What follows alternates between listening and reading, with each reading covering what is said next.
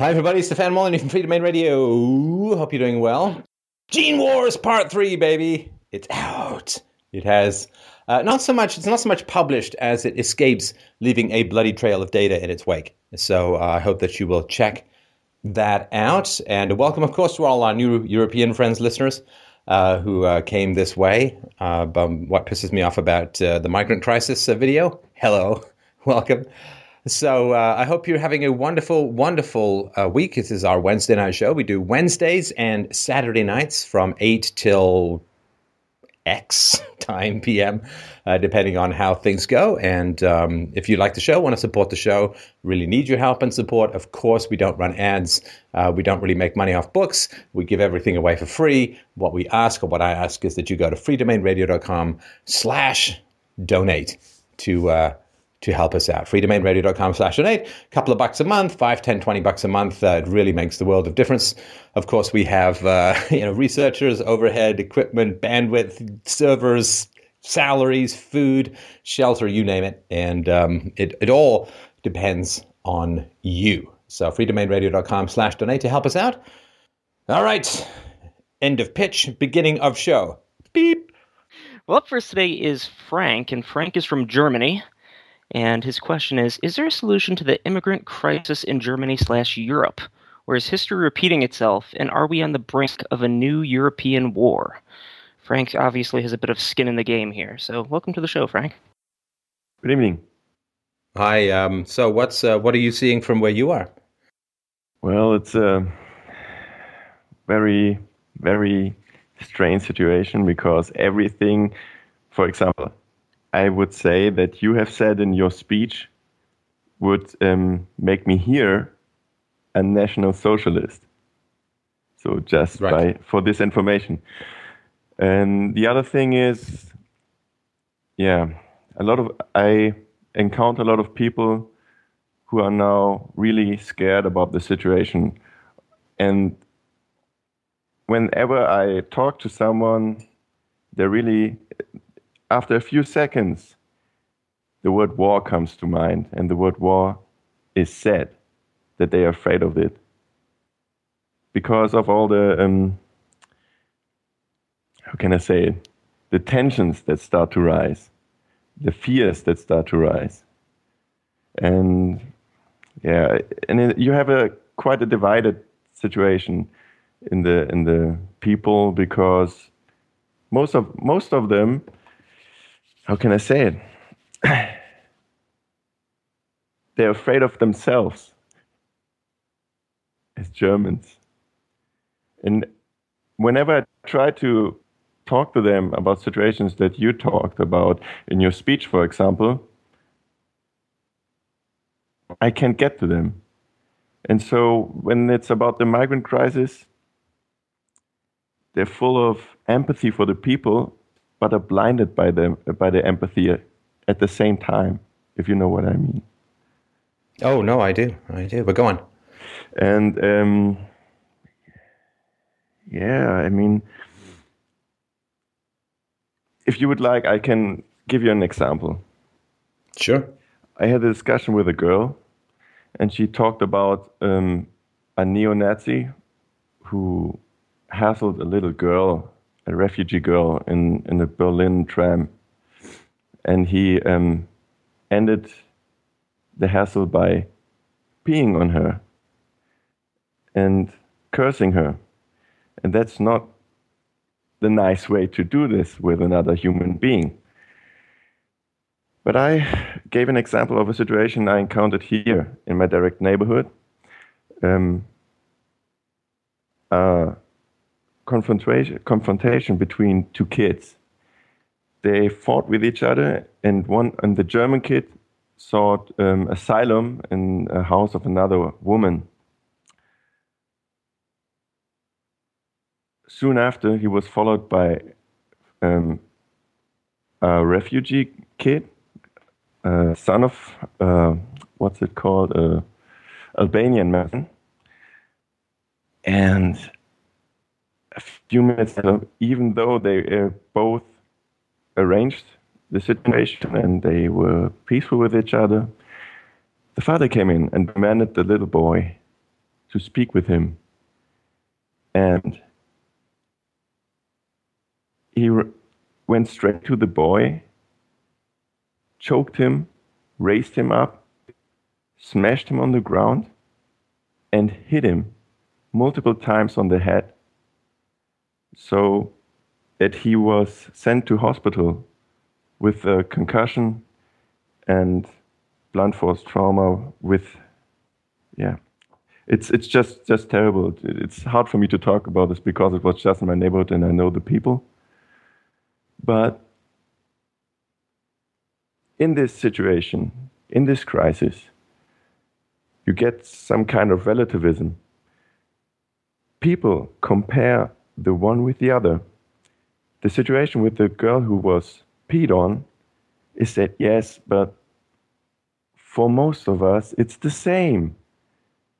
They don't, and it's terrible for me to think about that people see both of these situations as the same. This kind of violence happens, but this kind of thing is kind of terrible too. And you get this in different colors, just only for it's just a kind of a glimpse of the situation. But so just a sec. So the woman who was telling you the story of what was a neo-Nazi peeing on a refugee girl? Yeah. Was that something she had herself witnessed? She's from Berlin, and she just read it in the paper. Yeah. I mean, in all conflicts, there's massive amounts of propaganda, and generally, video or it didn't happen. Yeah. So somebody said, "Oh yeah, someone peed on a girl." Like that's just, I don't know.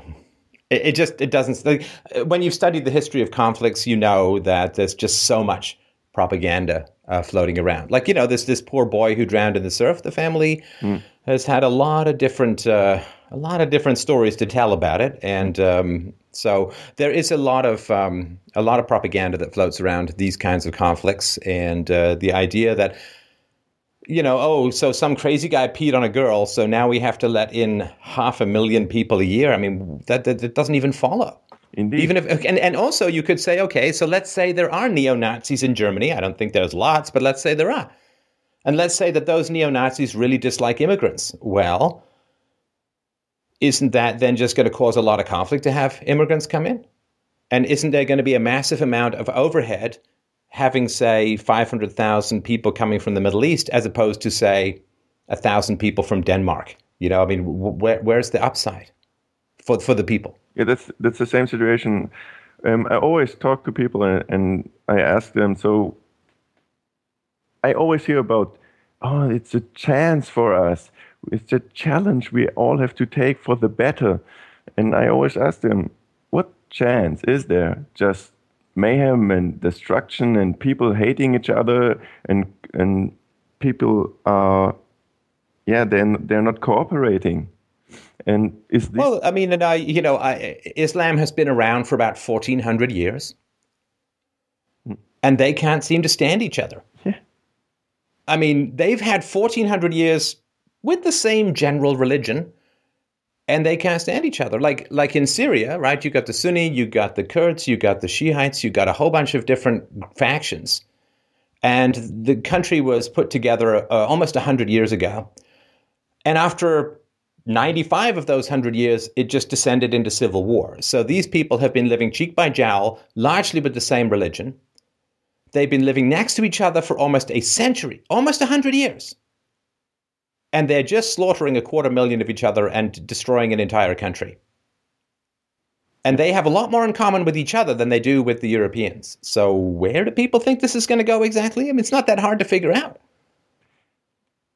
I think it's just, like you said, the propaganda of nearly 70 years, losing the war and stuff like that. No, it's not. It's not Germany. I mean, Germany has it bad. I mean, there are an estimated 5,600 violent neo-Nazis in Germany as of 2010, right? But it's not, no, it's not, man. You should hear the people in Canada here. Oh, it's a humanitarian crisis. It's time for us to step up. We got to care for these people. We got to do the right thing. We got to do... Fine, go over and help them. Go send them money. Go fly over and help them in Syria or in the Turkish camps or wherever it is. But all these people morally preening themselves, oh, I'm such a good person. I care about all these refugees and blah, blah, blah, blah. Again, go help them. But don't force everyone else to back up your own moral self-congratulation and such a wonderful, caring human being that this is not... This is going to end in disaster. I hope it won't. I mean, I hope to be proven wrong. I really do. But can I just give you two very brief little things? Just indications that there could be some problems down the road. Just a couple of little things, right? Yes. So number one, I don't know if you've heard of these. They're called no-go zones. Yes, of course. Okay, so I don't know. I just looked up a paper, a 120-page research paper entitled No-Go Zones in the French Republic, Myth or Reality. There are dozens of French neighborhoods, quote, where police and gendarmerie cannot enforce the Republican order or even enter without risking confrontation, projectiles, or even fatal shootings.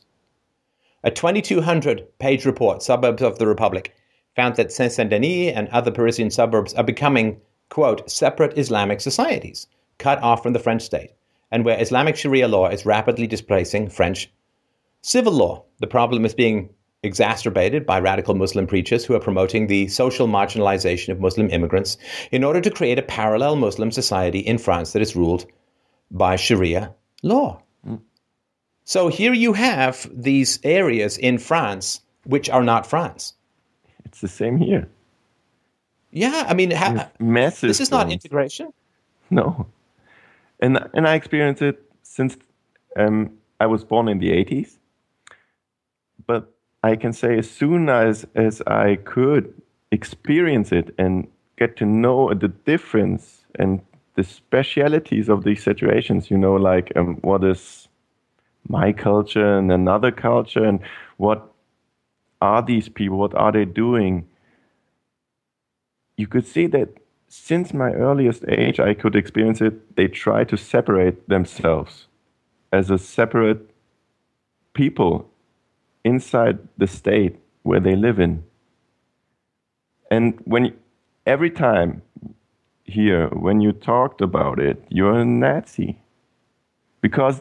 Well, this is the problem. The problem is that I really am always suspicious when there are significant social problems that nobody can talk about. When facts become a problem to the discussion itself has turned cancerous.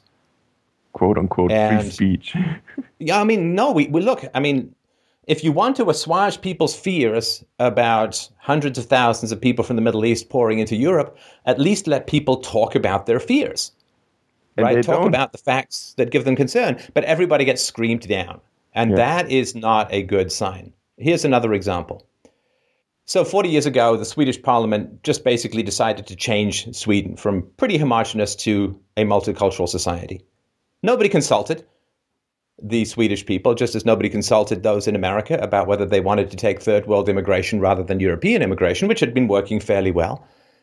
I mean, do you expect there to be a referendum in Germany about whether these migrants should be taken in? No. No. There won't Why be. not? It's supposed to be a democracy. Yes, but Angela Merkel herself in 2010 said multiculturalism is a complete failure. Indeed, but now she totally made a 180-degree turn in it and said it means someone has something on her. Of course. It means that she's being blackmailed or threatened in some manner. I mean, someone has something on her that would destroy her career. I'm sure of it. I can't prove it, I'm sure. Or in general, okay, she just tries to work something out with other, how can I say it, entities. Yeah. For another goal. Yeah, so here we go. So homogenous Sweden, the violent crime since the importation of largely third world immigrants, violent crime has increased by 300% and rapes by 1,472%.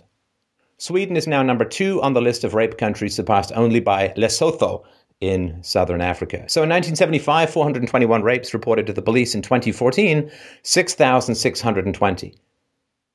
And that's over the past 10 to 15 years, immigrants largely come from Muslim countries, Iraq, Syria, Somalia, and so on.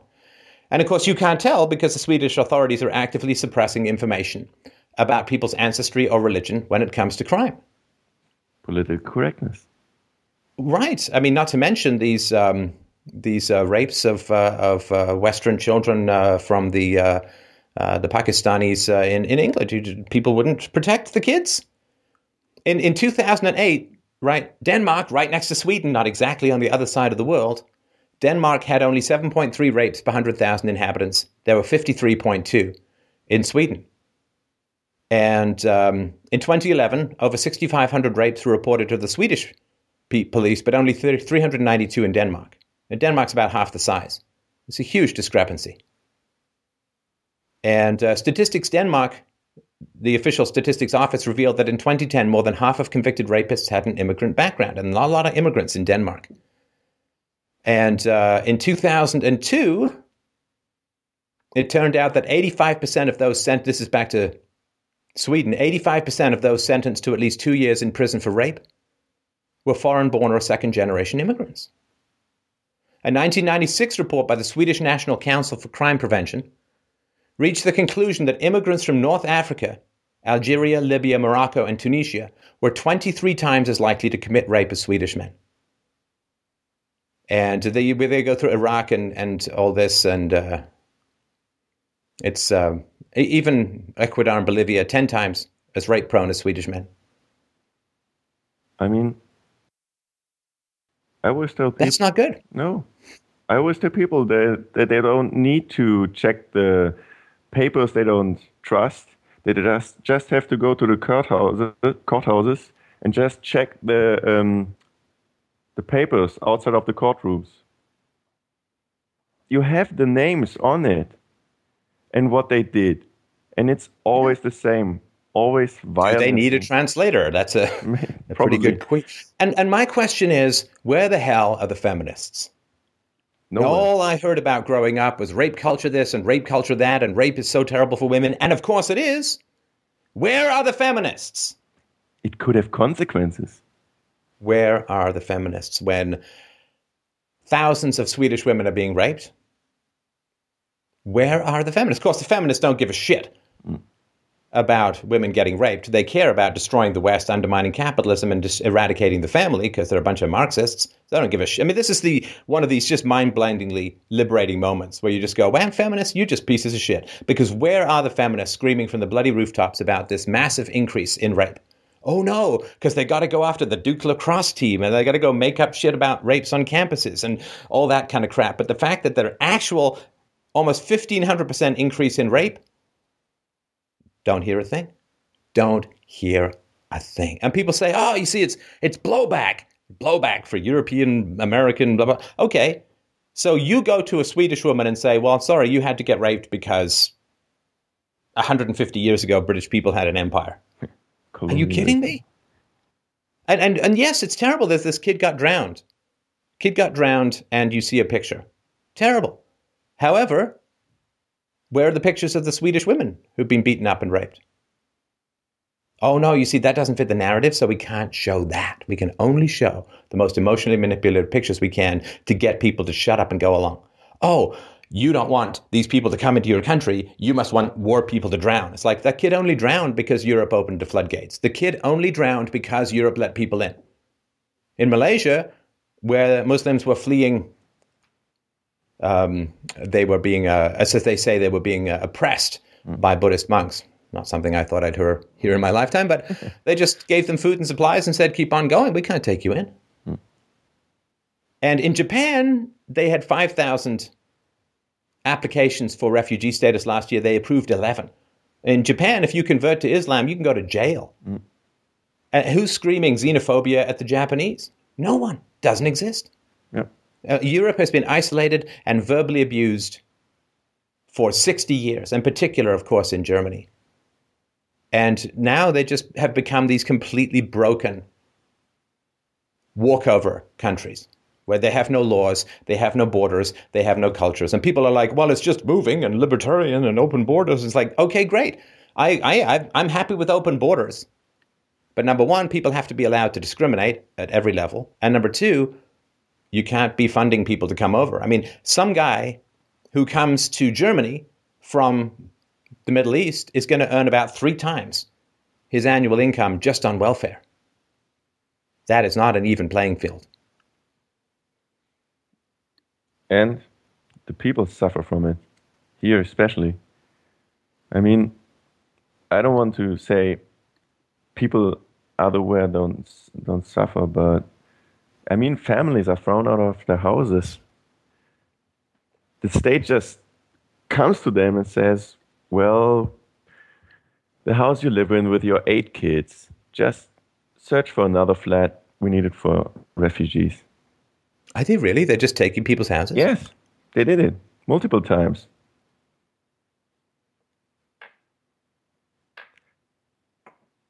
And wow. They even took I think it's kind of a propaganda thing, but they took a 4-star hotel and transformed it into a refugee camp. Right. I mean, what are they trying to send? What kind of message do they want to send to the people they should protect? And oh yeah, no, I wouldn't rely on the government for that. No, it just because people don't know the history of the region, and I'm certainly no expert, but I know enough to be dangerous as usual. But because people don't know the geography and the history of the region, they don't understand just how completely bizarre it is for these people to come to Europe. Like, it makes no sense. It makes no sense because, first of all, they say, well, the U.S. has been bombing the country. U.S. has been bombing the country. Okay, well, let's look up the numbers. And in 2014, across Iraq and Syria, less than 500 civilians were killed by U.S. bombing. On the other hand, 15,000 ISIS warriors were killed. And I'm telling you, those 15,000 ISIS warriors probably would have killed a lot more than 500 civilians. And in Syria, it was less than 200. Less than 200 killed by American bombs. Now, 250,000 people killed in Syria, less than 0.1% were killed by U.S. bombs. So who is killing all the Syrians? It's not the Western powers. It's other Muslims. Of course. And a lot of these... All right, so Syria has a Sunni Muslim majority, right? Shiites and Sunnis, and the Kurds and others as well, right? So the Sunni Islamists that are in there fighting have taken over northern Iraq and are waging war in Syria. They were backed by Saudi Arabia and Qatar and other Sunni states. Sunni fighters, Sunni states. And now a lot of the people who are fleeing are Sunnis because it's majority population. Now Iran's Shia government, they back the Assad, the government in Syria with cash and weapons and soldiers and stuff like that. So it's one of these proxy wars where, like in the 50s, there was a proxy war between Russia and America in Korea, and in the 60s and 70s, it was in Vietnam. And you get these proxy wars where these two, right? And these proxy wars are between Sunni and Shiite Muslims with Saudi Arabia and Qatar on the Sunni side and Shia governments like Iran backing the other side, backing the government. Not a lot of Europeans and Americans in that situation. And the Sunni extremist group, almost defeated in Iraq in 2007, well, Al-Qaeda and so on, they sort of grew under ISIS and all of that. And so you've got a bunch of Sunnis who've been displaced right on the border with giant and very rich Sunni countries. Like, I know Qatar is not big, but Saudi Arabia is huge. And so the idea that you've got Sunni Muslims right next door to Sunni Muslim countries and not going to those Sunni Muslim countries, but instead going to Europe makes no sense. Absolutely. Makes no sense whatsoever. And I don't know, obviously, what all these Sunnis are like or any of the, I don't have any particular personal experience of the region. Went to Morocco once. Doesn't really count, right? But I don't generally judge people directly without direct experience, but I at least can judge those around them. And if the Saudi Arabian Sunnis don't want any of the Syrian Sunnis, that's not a good sign. That's not a good sign. If the Sunnis don't want them, how are they going to fit in Europe? Because Saudi Arabia is saying, for whatever reason, well, we don't want them. They can't come here. Yeah. And the next thing is they meet up. They may meet up here, and they fight again. The whole travel or the whole journey of escaping a war has no sense if you meet up again and have a reason to fight again in another country and make the other country your personal war zone. And it already happened. Of course. Multiple times in the last weeks. And it's the idea that this is blowback. Germany never even had a colony in the Middle East. Yeah. Never had a colony in the Middle East. So what the hell is this blowback for Germany for? They claim we sent weapons to them. So that's the reason why we have to endure this situation. Well, I mean, didn't send nearly as many weapons as Saudi Arabia and Qatar and Iran did. Of course not. But... And the idea that somehow all of this happened, right? So the country got destabilized, obviously, right? I mean, there was a big mess. American people were lied to, and America went to war in 2003 against Iraq and decapitated the government and disbanded the military, which created a fertile breeding ground for terrorism and all that kind of stuff. And then what happened was under George W. Bush, the president of Iraq said, hey, if your troops keep staying here, we're going to have to subject them to Iraqi law. And he's like, whoa. Not fun being the conqueror if you have to be subject to the laws of the place. So we're out of here. Then they scheduled to leave in 2011, and Barack Obama followed through on that. So then there was a massive withdrawal. And then people say, well, then, of course, there was this violence and ISIS and civil war and shit. It's like, oh, my God, that's so ridiculous. Do people in the Middle East have no free will? Do they have no moral responsibility? Do they have no personal agency of any kind? I mean, just look back at the history of your country. Germany had the living crap bombed out of it all throughout the Second World War, particularly at the end. And your leader met an untimely end in a bunker with cyanide or whatever the hell he used to kill himself. Now, Germany was bombed to hell and gone, and their Saddam Hussein, your Saddam Hussein, was killed. And did Germany start setting fire to people in cages and boiling people alive and beheading people? No. No. Of course not. You know who else didn't have a great time in the Second World War? Japan. Indeed. Massive fire bombings, 1,000 plane raids over Tokyo, made largely of wood, and 100,000 people died in a single night of bombing. So massive bombing in Tokyo, massive bombing throughout Japan, Hiroshima and Nagasaki, 2 nuclear weapons, the effects of which are still being felt, and massive destruction in the country. Did they turn to the kind of crazy stuff that's going on in the Middle East now? They did not. Both Germany and Japan went, okay, militarism, not so great for us. So let's do the sensible thing and right? Stop being insane and start being productive. So the idea that, well, there was destabilization from some external source, therefore we have all of this, is saying that, what, people in the Middle East are just like robots? Like they just program, they can't think for themselves, there's no choice, if that's true, then these are the last people you can have participating in a democracy. I don't think it's true, but people just like to blame the West for every bad thing that happens in the world. And that's the thing, it doesn't add up. You don't get an answer you could be satisfied with. It's always this, but it can't be. It doesn't mix. You can't have these two parties coming together and say kumbaya and everything is all right. So there are points where they rub each other, and where there's friction, there will be heat. Rub each other? I mean, where there's friction, like a there fun will night be in heat. Chinatown. No, it is not rub each other. My God, man. I can't judge any individuals. I'm a philosopher. I don't care about individuals, right? That's like saying that a physicist cares about just one atom. No, it's patterns. I don't care about individuals. I do care about ideologies. You can't judge individuals. You can judge ideologies, right? And, there is a commandment in Islam which says go to foreign countries and spread Islam, right? I mean, that's one of the deals. one of their holy missions. There's another one which says, hey, if you're an atheist, you're killed. Now, again, it's not speaking about every single Muslim, of course. I'm not judging the individuals. People have a tough time understanding this. I'm judging the ideology. I mean, you get this with the children. They are trained like they were raised to be lions, to be conquerors and to... Wait, which children? You mean the Middle Eastern kids? Yeah, of course. They live here. The ones who live here, they are trained from little children like that, and so you can't expect to have a human being or a grown-up who's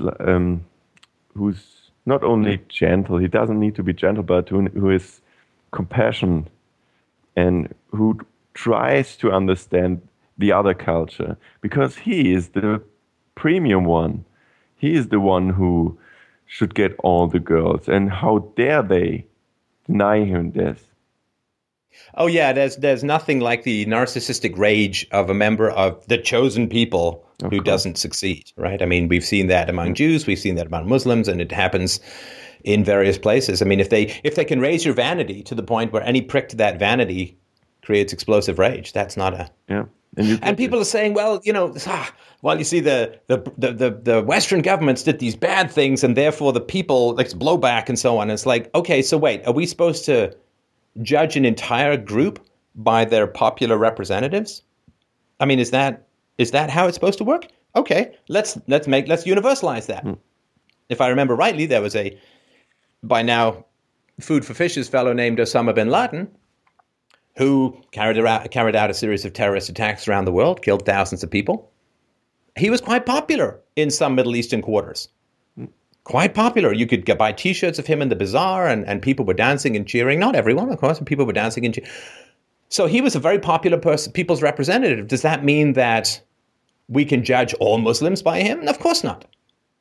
And so let's say that even a majority of people did vote in certain Western leaders who made bad decisions. First of all, the people were lied to. Second of all, the people are raised by the government and propagandized like crazy. Third of all, you can't disagree with your leaders in a democracy because you get thrown in jail. If you don't like the war, you got to pay the taxes to support it anyway. If you don't, you get thrown in jail.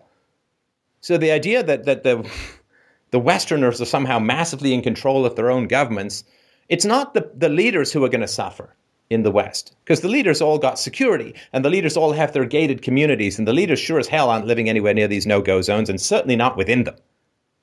It's the average person who is going to suffer, and it's their children. What the hell is going to happen to German education when you have this many people who don't speak German coming in to the school system? I mean, it's already dumbed down for the people. We have a 3-school system. It's a little complicated to explain, but the grades just went down and down and down, so they can meet up the things they can do. Well, this is another issue too, and it's something well worth pausing on. And this information is generally so suppressed that you can barely even talk about it. But the average IQ in Syria is in the low 80s. That is really bad. Now, people could say it's either environmental or it's genetic or it's a combination of the two. From what I understand, it's about a combination of the two, and there are estimates that range between 40 and 60% of IQ is genetic. Yeah. Now, let's say that there's a strong genetic component to the low IQ in Syria, and there's lots of work happening in the human genome to map the alleles which are responsible for creating greater intelligence in people. So let's say that there's some genetic component to it. Then what you're doing is you're bringing in a bunch of people who can't handle Western civilization, not through any fault of their own. Just like there's not a lot of Chinese guys in the NBA because Chinese people are kind of short. There's exceptions, of course, just as there are wonderful, smart, brilliant, moral Syrians. But in general, you're bringing a whole bunch of people in, not only with no tradition of the West, not only with no tradition of separation of church and state, not only no tradition of the Judeo-Christian moral philosophy, not only with no history of compromise, of free trade, of any of those things, but they don't have the functional capacity to operate in a free market, post-industrial, democratic society. They don't they're not smart enough to do it. Now, if it's genetic, that's really terrible, because that ain't going to change, right? I mean, not in any, maybe over 1,000 or 2,000 years, but certainly not when you've got the welfare state teaching the least intelligent people that the best way to gain income is to make more dumb people. But let's say it's all environmental. Okay, 100% environmental, no problem. Well, then you have a whole bunch of people with an IQ of 82 bringing up children. Can people with an IQ of 82 bring up really smart children? I'm not sure they can. How would you feel if your child's teacher had an IQ of 82, which is more than a standard deviation below the average in Europe? It can't, it's not just the religion. It's everything. I mean, I always tell people that our genes and who we are is formed by the ones who surround us and by the area we live in. And the different challenges the area gives us, for example, develops these ways to get the IQ you need to survive in this area. I mean, if the sun shines all day and if you don't have to plow through snow to get to your food, it's quite more easier to get the things you need. So where's the challenge? And I think these are things that embedded themselves in the genes IQ-wise or challenging-wise. I think it's part of it, or at least.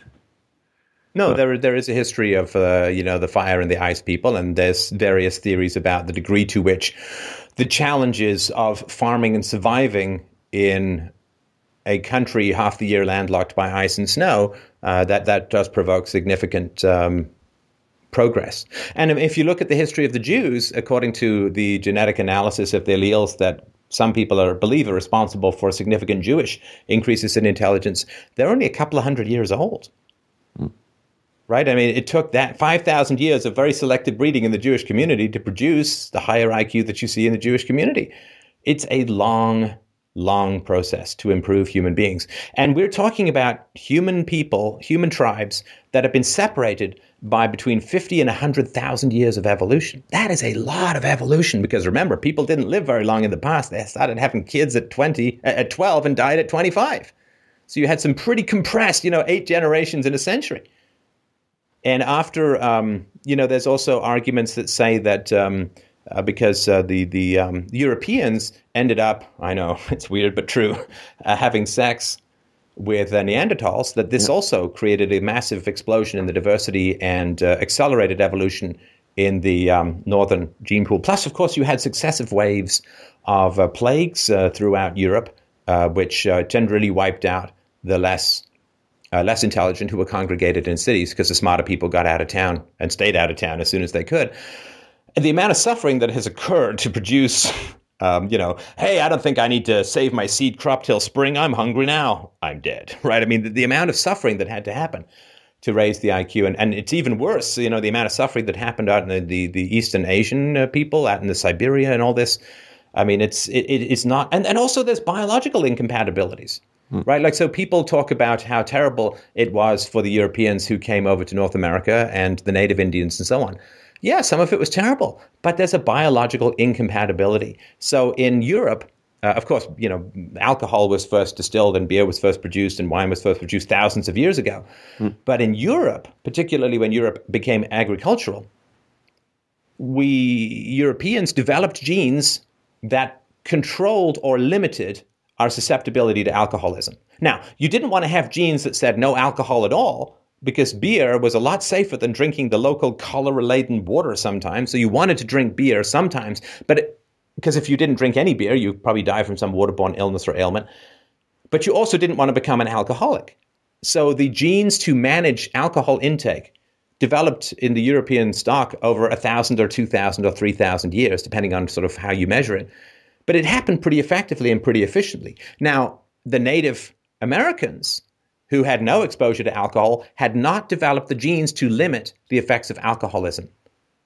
And this is one of the reasons why, tragically, you see a lot of alcoholism in North American native populations. I've actually been to these reserves. It's pretty brutal stuff. But it's not oh, they're so sad because their culture was taken away. I mean, obviously there's aspects to that, but fundamentally there's a gene incompatibility. And this happens in the realm of illnesses as well. Like the average white person who went into Africa in the 18th century didn't even last a year before some god-awful brain parasite from the Congo took out his brainstem and shat it out its ass. And so this is one of the reasons why the slave trade couldn't happen with white people. They had to wipe them from black people because they couldn't go in. There's biological incompatibilities. Just try putting tropical fish in with freshwater fish. See how well it works out. It doesn't, right? And so there's illness incompatibilities. There are illnesses showing up in America because of the migrants coming up from Central America and Mexico. There's pathogens showing up in America that haven't been seen in a generation or two. And the same thing is going to happen. There's biological incompatibilities that are not that easy. You can't just, everyone's the same. Kumbaya, let's link hands. At every conceivable level. And the idea that the people have to suffer for the decisions of their leaders is truly insane. It's like saying, well, see, there was a man who was out there poking a hornet's nest. The hornets flew past him and are stinging the crap out of his screaming children. So yay, justice. No, it's not the fault of the people. I mean, the massive anti-war protests throughout Europe, the biggest anti-war protests in 2002, 2003, the biggest anti-war protest that has ever occurred in the history of this planet. Did it stop the war? No. The people have no control over their governments. Stop blaming the people for what the governments do. And that's the thing here. What else does this whole situation have any good for people but being against the people to control and divide them? I can see a situation where I can say, well, this is because they always try to tell us we need more workers. The German population is aging very rapidly and we don't make a lot of children. But my theory is, well, then in times like these where there's so much trouble and everyone is afraid of the next eco-crisis and blah, blah, blah. But maybe it just you don't need so many children. Just mellow it out. Let some have just one child. And after 20 years, maybe they have 10 again. But in the situation like this, what good does it do? Well, only smart people care about overpopulation. Overpopulation and the fears of overpopulation and the fears of environmental carrying capacities and environmentalism and so on is just a great way to get smart people to not breed. Because less smart people don't give a crap. Now, of course, governments only care about the birth rate because they've made promises to voters that only a steady stock of new workers are going to be able to provide, right? Because they stole all of this money from the population as a whole by promising them these fabulous retirements and free healthcare and all the dental floss you can eat. And right, so they stole money for generations from people, promising them this great retirement, and then they spent all that money and they have no money. So like vampires ran out of blood, they're starting to eye the tomato juice, right? So they want to bring people in, not because they don't care about how many people there. I mean, they only care that they're going to get into trouble with the older voters if the younger people aren't there around to strip their kidneys off, sell them for parts on the black market, and shovel, another round of cards at the old people, right? So, yeah. I mean, and if you want people to breed more, it's not that hard. Just lower their taxes. It's really not that complicated. Yeah. Human beings don't breed, at least smart human beings don't breed very well in captivity, which is why as you go up the intelligence ladder, fertility declines, right? Mike, what was that statistic you found about IQ, women and IQ and maternal feelings? Let me see. I forget the exact numbers off the top of my head, but I believe there was a correlation between a woman's intelligence, her IQ, and the likelihood of her having children. The more intelligent the woman, the less likely she was to be having kids. And it was dose dependent, if I remember rightly. The higher IQ went, the less maternal feeling you had, or the fewer children you had. Yeah, let me pull that up. I'll get it to you in a second. Yeah, and that's, people make this mistake about welfare, right? And they say, well, the welfare state can't be why there's more illegitimacy, because you see, the welfare state isn't really that good a deal. You have a couple of kids and you're just living hand to mouth and you don't have a lot of excess and you can't go to vacations in Costa Rica. You're just kind of getting by, which to anyone with any brains is a pretty terrible deal, which is why it Doesn't work for smart people. But if you've got an IQ of 90 to 95, like a lot of single moms do, welfare is a pretty good deal.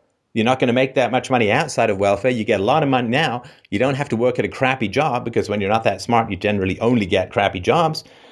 Welfare is the old thing that people who are smart mistake people less intelligent for themselves and say, well, I'd never do that, right? So it can't be why it happens. It's like, no, you have to put yourself in the mindset of people who are a lot less smart than you are. And what decisions will they make? And what kind of forethought will they?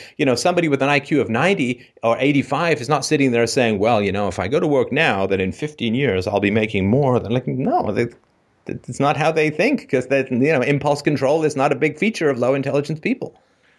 Yeah, that's the thing. We now get around 5 million when they let their relatives come too, who are probably not very high on the IQ scale.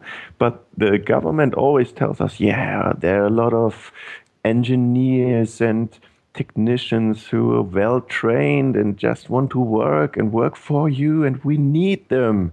Because you mean that people coming out of war-torn Syria, of course, are these great engineers who are just going to slot perfectly into the German economy, and if they without speaking any German? And if they are that trained, why aren't their own countries like Germany already? I mean, they should be on the high-tech scale way up if they have so many engineers. Yeah. I mean, it's just... Oh, no, that's all just a bunch of lies. I mean, and the thing with the Native Americans that you said, it's the same. I mean, we have native Germans. It's like they actively do the same thing again like they did with the native Indians. At least I have the feeling it is like that, because I'm one of them. Right. So, sorry, I just have to correct something here. Mike gave me the study. The mean childhood IQ of women who've remained childless for life is 105.3, whereas the mean childhood IQ of women who've become parents is 101.7. It's statistically significant. Maternal urge decreases by a quarter for every 15 extra IQ points. So this is part of the dysgenics, partly of life, which is really exacerbated by the welfare state. And this is using UK information, just so everyone knows. Those averages are from the Britain Offices of National Statistics. So, yeah, it may not be worldwide, but that's how it goes that way. And the other thing, too, that has struck me as well is just the degree to which people from the West are just not allowed to have any particular interests. Not allowed to have any sort of national or cultural sense of value and importance. Like, let me give you an example. So colonialism from the West was considered really bad because these were Western values being imposed and infiltrating other countries, right? It's really bad when Westerners go over and impose values on other cultures. See, that's really, really bad. But these no-go zones in France, apparently, nobody can talk about that. But isn't that people from the Middle East going to France and then imposing their values on French districts so that French people can't even go there? I mean, you are a French person. Your ancestors may have died to keep France French. And now there are significant places in your own country you can't even go.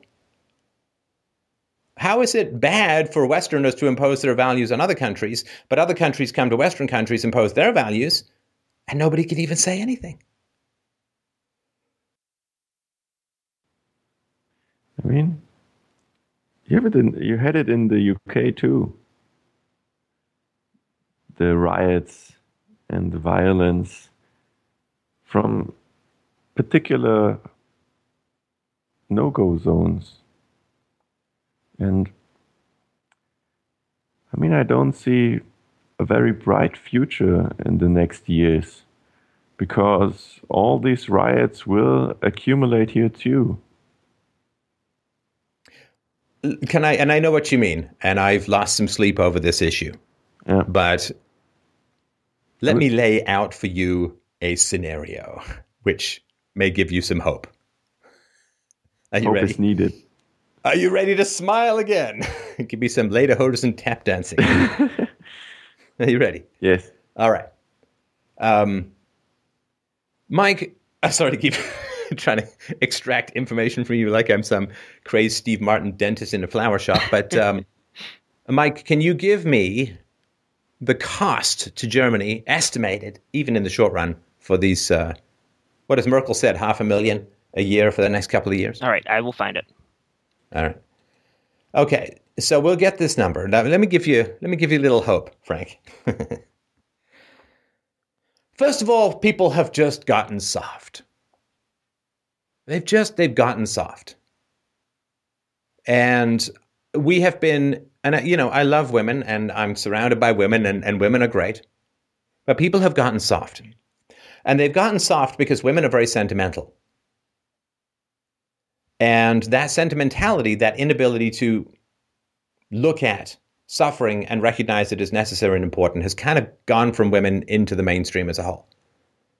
So Germany's going to spend $6.6 billion to cope with 800,000 migrants and refugees, expected to have crossed into the country by the end of 2015.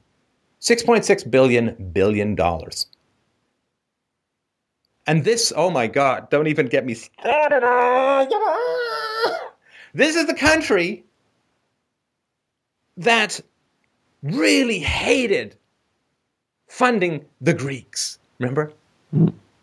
Those Greeks, they just sitting around on their sun-drenched islands, sipping their ouzo and frappuccinos, and here I am going to work in the snow. Those Greeks, I can't believe I have to fund those Greeks. Oh, bunch of Muslims? Yeah, come on in. Happy to. I mean, this makes makes no sense. It makes no sense at all. Oh, wait a second. Do we share a strong philosophical tradition, pretty much the same religion, and a very united cultural background? We hate giving you money. Oh, wait, hang on.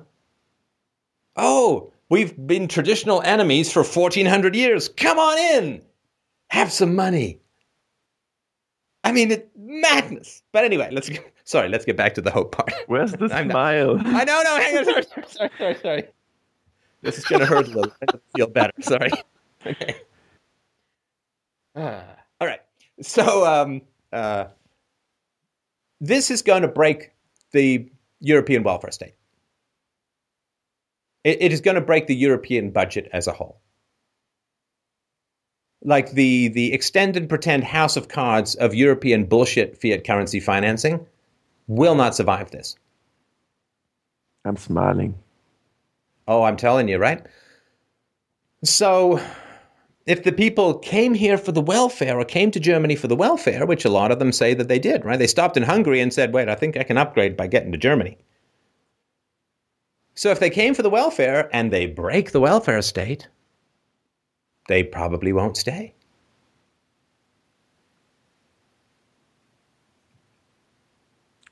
Well, sometimes it's I'm not saying they're doing a lot of favors. It's certainly not their plan. But there's no conceivable way that the European welfare state can survive this. And it's not just the welfare state. The cost of policing is going to go through the roof. The cost of education is going to go through the roof. The cost of healthcare is going to go through the roof. There's a study in England that points out that Muslims, because they have an unfortunate habit of marrying their cousins, have a lot of inbred genetic problems, which really, really jacks up the price of healthcare. I mean, just circumcisions alone. Anyway, so the cost of everything is going to go through the roof. And there's simply no way that the countries have the economic. You've got an aging population. You have a lot of unemployed youth. There is no possibility that the semi-socialist welfare state can continue. Now, right now, it's easy for people to be pompous and self-congratulatory about their infinite humanity in helping these migrants. Why? Because nobody's paying for it, right? So Germany's going to need $6.6 billion. I mean, and it's going to be probably $40 to $60 billion because you just take every government estimate and times it by 10, right? Like Dick Cheney was on the was being interviewed the other day, and he said basically the problem, is that Obama took the troops out of Iraq, and that created a power vacuum. This is the same guy who said, "Oh yeah, we'll be in and out within 6 months." Right, so this is how insane the media is. I mean, that's why nobody lets me interview Dick Cheney, because I'd be like, Dick, can I call you a dickhead? Yes, thank you. Dick, you're now saying that 7 or 8 years after the war you said would only last 6 months was not nearly long enough to stay. Are you kidding me? That's when you shoot you in the face, right at that point. Right there. Yeah, that's right. I thought you were a pheasant. Well, I am well feathered, but not peasant. Peasant. It just takes the H out.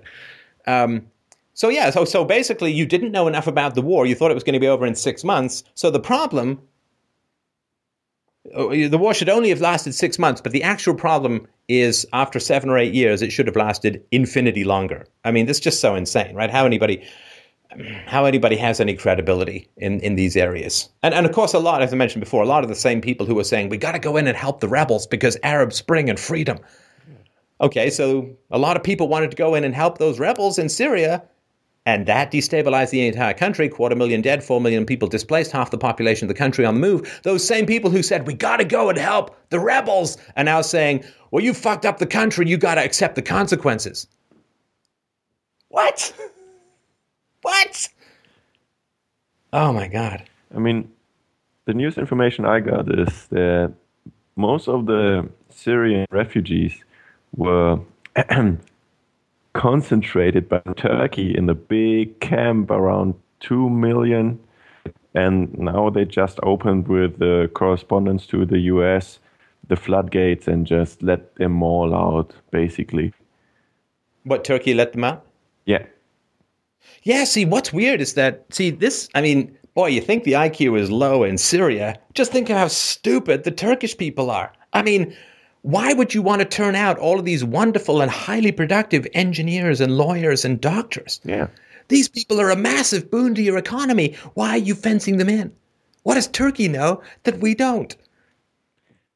And by the way, the whole situation with the refugees, like I said, concentrating them in kind of camps is not very good for Germans in a historical thing. No. Well, repeating this. Yeah, I was saying this to Mike and Soyan the other day. So imagine you're Angela Merkel. Okay, put on the giant corset of nipple-hugging evil, and imagine that you're Angela Merkel. And there's a bunch of people coming up on your shores, or a bunch of people, and it's like, hey, let's have the police round them up and put them on trains. Oh, how's that going to play? Shouldn't we be seeing this in black and white? Like, this is why Germany is just paralyzed. And I get it. Listen, I get it. People come to me and they say, oh, but Steph, don't you care about these refugees? They're human beings too. Yes, they are. It's terrible. It's terrible. And thousands of children die every single day from starvation, and terrible things happen in the world. But the children aren't responsible, so I don't see why the German children are going to have to grow up in this messed up situation. The children aren't certainly responsible. The lessons to be learned from the West are stop interfering in other countries. Stop interfering in other countries. You could use this as a learning opportunity to make things a lot better, or you can... people who are saying, well, we've got to have the government come in and take care of and deal with, the government's got to take care and deal with all these migrants and it's got to set up all these programs. And the government, it's like, that this is the same government that you say screwed up these countries to begin with. Mm. Now, screwing up countries is a lot easier than getting two oppositional cultures to mesh together and work in harmony, right? And why should you listen? Well, no, it's the same people who fucked up these countries that you're now expecting to get atheists and secularists and Christians and Muslims to all live together in one happy family, which has never happened anywhere except maybe one construction company outside of Israel. So if you want to solve the problem, you can't hand it over to the government. Because the people say, well, the government is so incompetent, they screwed up all these countries. Okay, well then the government that screwed up all these countries is the same one that's going to be trying to integrate these migrants. How do you think that's going to work? It's a lot easier to break a virus than it is to make one. And it's a lot easier to break a country than to positively and effectively deal with the fallout. And if this system would work, the USA would be the most peaceful place on earth. But, well... All I know is that Muslims generally can't live with other Muslims. Oh, also, Jews generally have the highest recorded IQ as an aggregate in the world. Now, I know that in Israel it's lower than it is for diaspora or Ashkenazi Jews, but I assume the leadership is pretty smart in Israel. And Israel, do you know what they're doing with regards to these migrants? Just some information. Of course. They don't treat them very nicely. No, they building a fence. Yes. Building a fence. So the Jews know the Muslims quite well. They've been living cheek by jowl for quite some time. So again, can't judge all the Muslims, but let's just see how the Jews view them. And I'm not saying, sympathy to Jews, no sympathies to Muslims. I'm just looking at the reality. The Jews are like, oh shit, some Syrians are coming. Build a wall! Build a wall! And now they're voting for tearing down the European border fences. Sure. Yeah, in which case they should just say, we have no countries, we have no laws, we have no borders. They should all just... And actually, that'd be great. It's all yours. The government shut down, let's get our free society finally. I think that'd be worth it. I'll take all the Muslims in the world if we can have a free society because of it. Yeah, because that's a separation of church and state. There's no state. Yay! But that's not going to happen. The question is if we would be there to witness it. Well, no, it's not going to happen anyway. Yeah. But because, all prior government programs are the excuse for new and more powerful and disgusting and vile and horrible government programs. So the previous government program called, we're going to bring stability, democracy, and peace to the Middle East. Well, that government program is now giving rise to a new government program called, we have to tax the living hell out of you, kick you out of your house, because there's refugees from our peace mission. And it's like, okay, so all government programs just lead to more and more government programs until there's a collapse. And when there's a collapse, I think a lot of people from Syria are going to go, what, it snows? Is gold? I don't like the gold. So, without the, shitting gold on them through the form of German tax-extracted blood treasure welfare state, I mean, I don't know. And free women. Might go patch things up. Sorry? And free women, of course. I mean... Yeah, I was reading somewhere, it's just probably nonsense, but I was reading because I don't want to judge from the photos, but it does seem like there are quite a lot of healthy young men among these migrants. Just some. Not a huge amount, but, more than you would expect by statistical averages.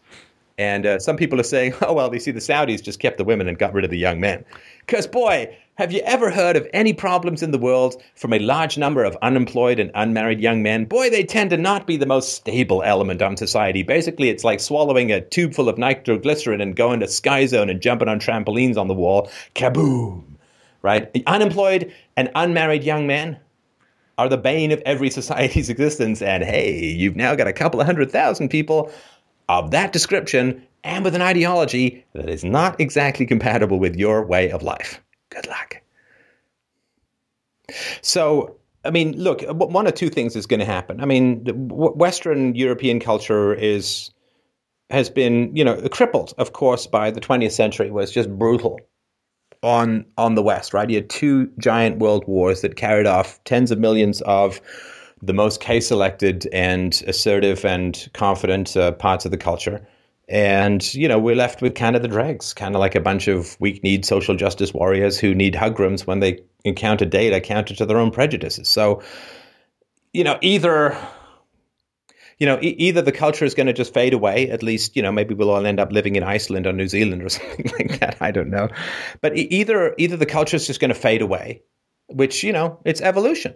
I mean, this is you either stand up for who you are or you don't.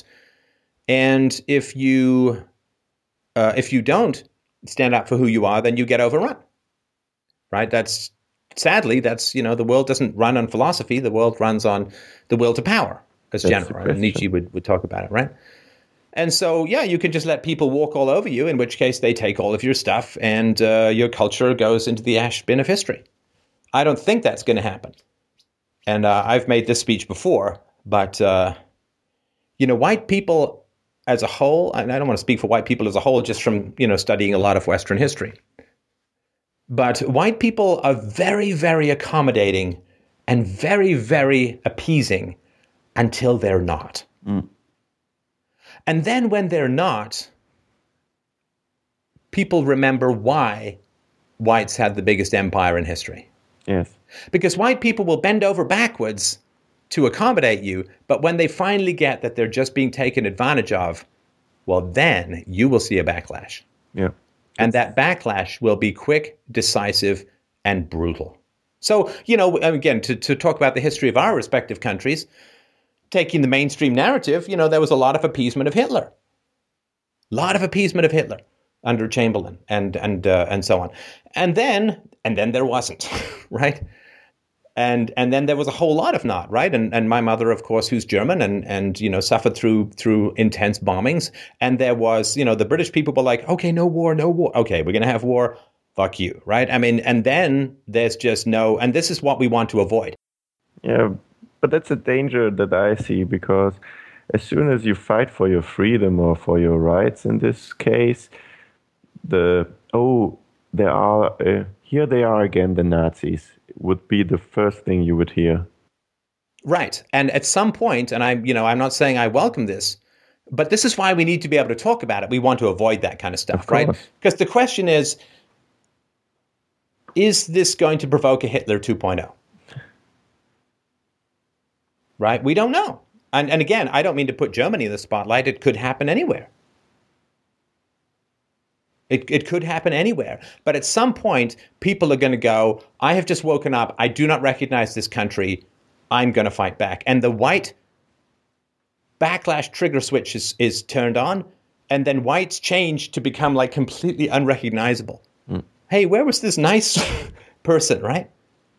Before, where was this nice person who just wanted to help out? It's like, well, they're nice. White people are nice until they're not. And then they're really, really not nice.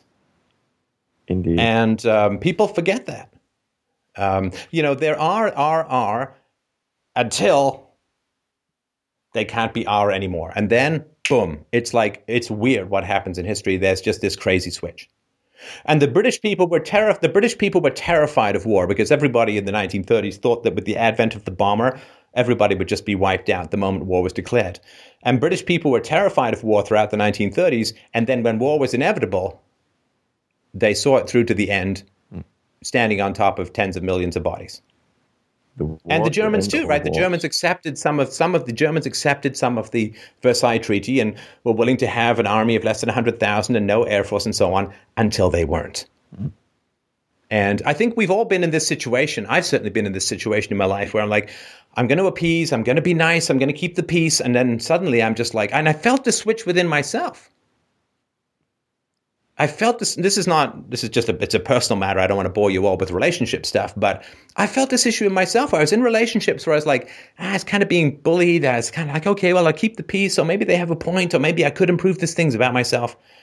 And then like one night, boom, the switch flipped. I got out. I never looked back. Your personal German came on. I'm sorry? Yeah, my inner German came on. That's right. Freedom is my Poland.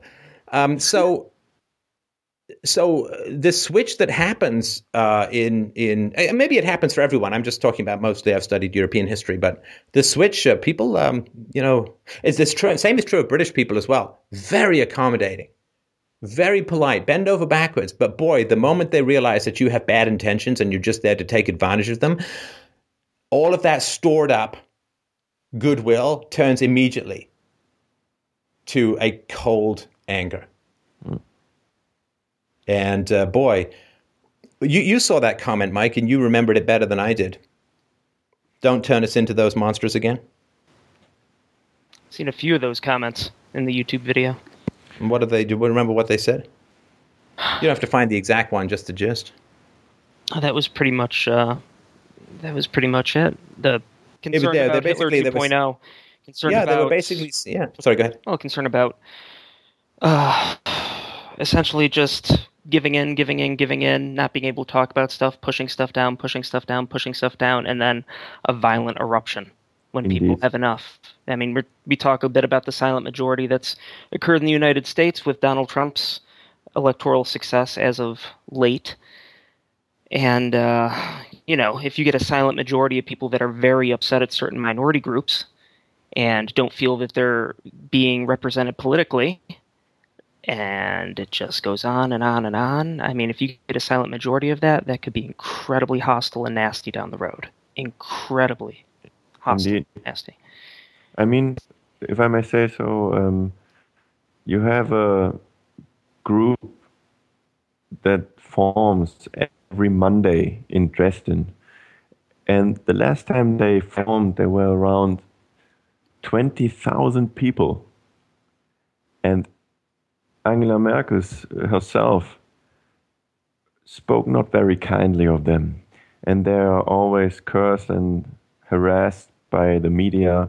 And they're pushed into the right corner. They just want clearance and they just want help and they're just afraid and nobody cares about them. And so when you're not cared about and when nobody is interested in your needs and in your fears, you don't trust your government. You don't trust the people who you should trust. I mean, to a specific point. But on the other hand, if nobody listens, you will get to the corner that gets the violent part done. They push the people to these corners where they have to do specific things that are not nice because nobody listened. Yeah, if you're a husband and you've got a wife who's got legitimate complaints about you and you're just screaming at her and humiliating her and threatening her every time she voices her concerns, I mean, she'll just kill you in your sleep. If she can't get away, you can't, right? And if somebody bullies you and you go to your teacher, stuff like that, and he just says, well, you're a crazy guy yourself. I don't trust you so much. And what you say is, you provoked him. He's perfect. You're the bad guy. Yeah. So, and what is the consequence of this? The next time you got bullied, you don't ask for help. You act. And sometimes the thing you do will be not very nice. And then you're judged. So this is a vicious circle you can't escape. Yeah. Yeah, and it also struck me that, this idea that, other countries armed people in Syria and therefore, ISIS and civil war and 250,000 dead within their own country. I mean, in the 1940s, America lent huge amounts of weapons and money to England in the Lend-Lease program, and they didn't descend into this kind of barbarism. The fact that there's external funding of an army, anyway, it doesn't lead to this stuff. So, I mean, my goal, of course, as always, is to try and minimize the escalations of violence that can occur in the world. And my concern is that people in Europe, particularly the young men, because the young men are not getting married and a lot of them don't have jobs. So I'm just guaranteeing you that is going to be a volatile section of society. And so you have on the Muslim side, you have young men who are unmarried because paucity of women, and they don't have jobs because of a wide variety of circumstances, language and culture and welfare and job restrictions and all that. So you've got two groups of people in the same living space, two groups of young men who are underutilized, bored, and not going through the civilizing process of getting married and becoming fathers. And when you get married, your testosterone goes down, and when you become a father, your testosterone goes down considerably. And if you don't get married and have kids as a young man, then your testosterone just stays crazy high. Of course. And so this is locking lions and tigers in the same cage without enough food for both. I mean, anybody who says that's a good idea I don't even know what to say to them. I mean, they've got this weird view of human nature that we just suddenly are not going to become tribal despite, 250,000 years of evolution preceded by a couple of billion before that, which is tribalism and aggression. So we do need to have these conversations. What are the answers? I don't know exactly what the answers are. I know what my ideal answers would be, but they're not going to happen. Eliminate the welfare state and all that. It's not going to happen. So I don't know what the answers are, but I do know that we need to have these conversations. And I also know that just screaming Nazi and xenophobe at people who are bringing up legitimate concerns, there is enough data out there. And I just went through 2 tiny pieces about the no-go zones in France and the rapes of Swedish women. There's just 2 tiny pieces of data. And IQ is another piece of data, and culture and incompatible, if not downright oppositional cultures, and young unmarried. Like, these are just data points and historical facts sort of gleaned from historical studies. These are things to talk about. And the fact that nobody is really allowing anyone to talk about this is stuffing more ammunition into a powder keg that sure as shit is going to go off sooner or later, because it always does. You don't listen to the people, and you impose things on the people that they don't want and they don't like. And at some point, the people, and in particular the young men, look at the government and say, you are my enemy. You are not only not looking out for my interests, you are actively working against my interests. I no longer respect you to enforce the law. And then what happens is people start taking the law into their own hands. You get Kristallnacht, you get this kind of stuff, and things get very bad. And this is not where we want society to go. So we need to put a moratorium on this. We need to have a frank and open conversation about it. There at least needs to be a referendum. I mean, this is supposed to be a goddamn democracy in Europe. How about a referendum? We don't get it. On this issue. You won't get it. No. And if you don't get it, then things are just going to escalate, in my opinion. Now, maybe there's something I'm certainly far from omniscient. I mean, it could be some things that I've missed. I could be completely wrong. Maybe they are all a bunch of engineers and doctors, and things are going to go peachy keen or whatever, right? The data doesn't support it. And there are so many pieces of evidence that go against that thesis that I consider it practically impossible. But if all of the evidence of history, all the evidence of genetics, all the evidence of the Middle Eastern history and their conflicts therein, if all of the evidence of incompatible, I mean, just look at the Northern Ireland and look at the Protestants and Catholics. They're the same Judeo-Christian religion. They have not been getting along for 500 years. I mean, for God's sakes, can we learn from history for one time and recognize that just continuing to impose opposing groups in the same geographical area is like introducing 2 subspecies of the same species in the same geographical area, hunting the same food. One of them will generally try to wipe out the other sooner or later. We've got to learn from these things. And if we don't learn this time, given all the weaponry that is around and given all of the crazy stuff that you can cook up in your basement these days, I mean, how many people are going to have to die before we recognize that we really should have had those conversations earlier, and we really should have listened to reason and evidence. We really should have listened to history, and we should have allowed the people to have a voice. Yeah.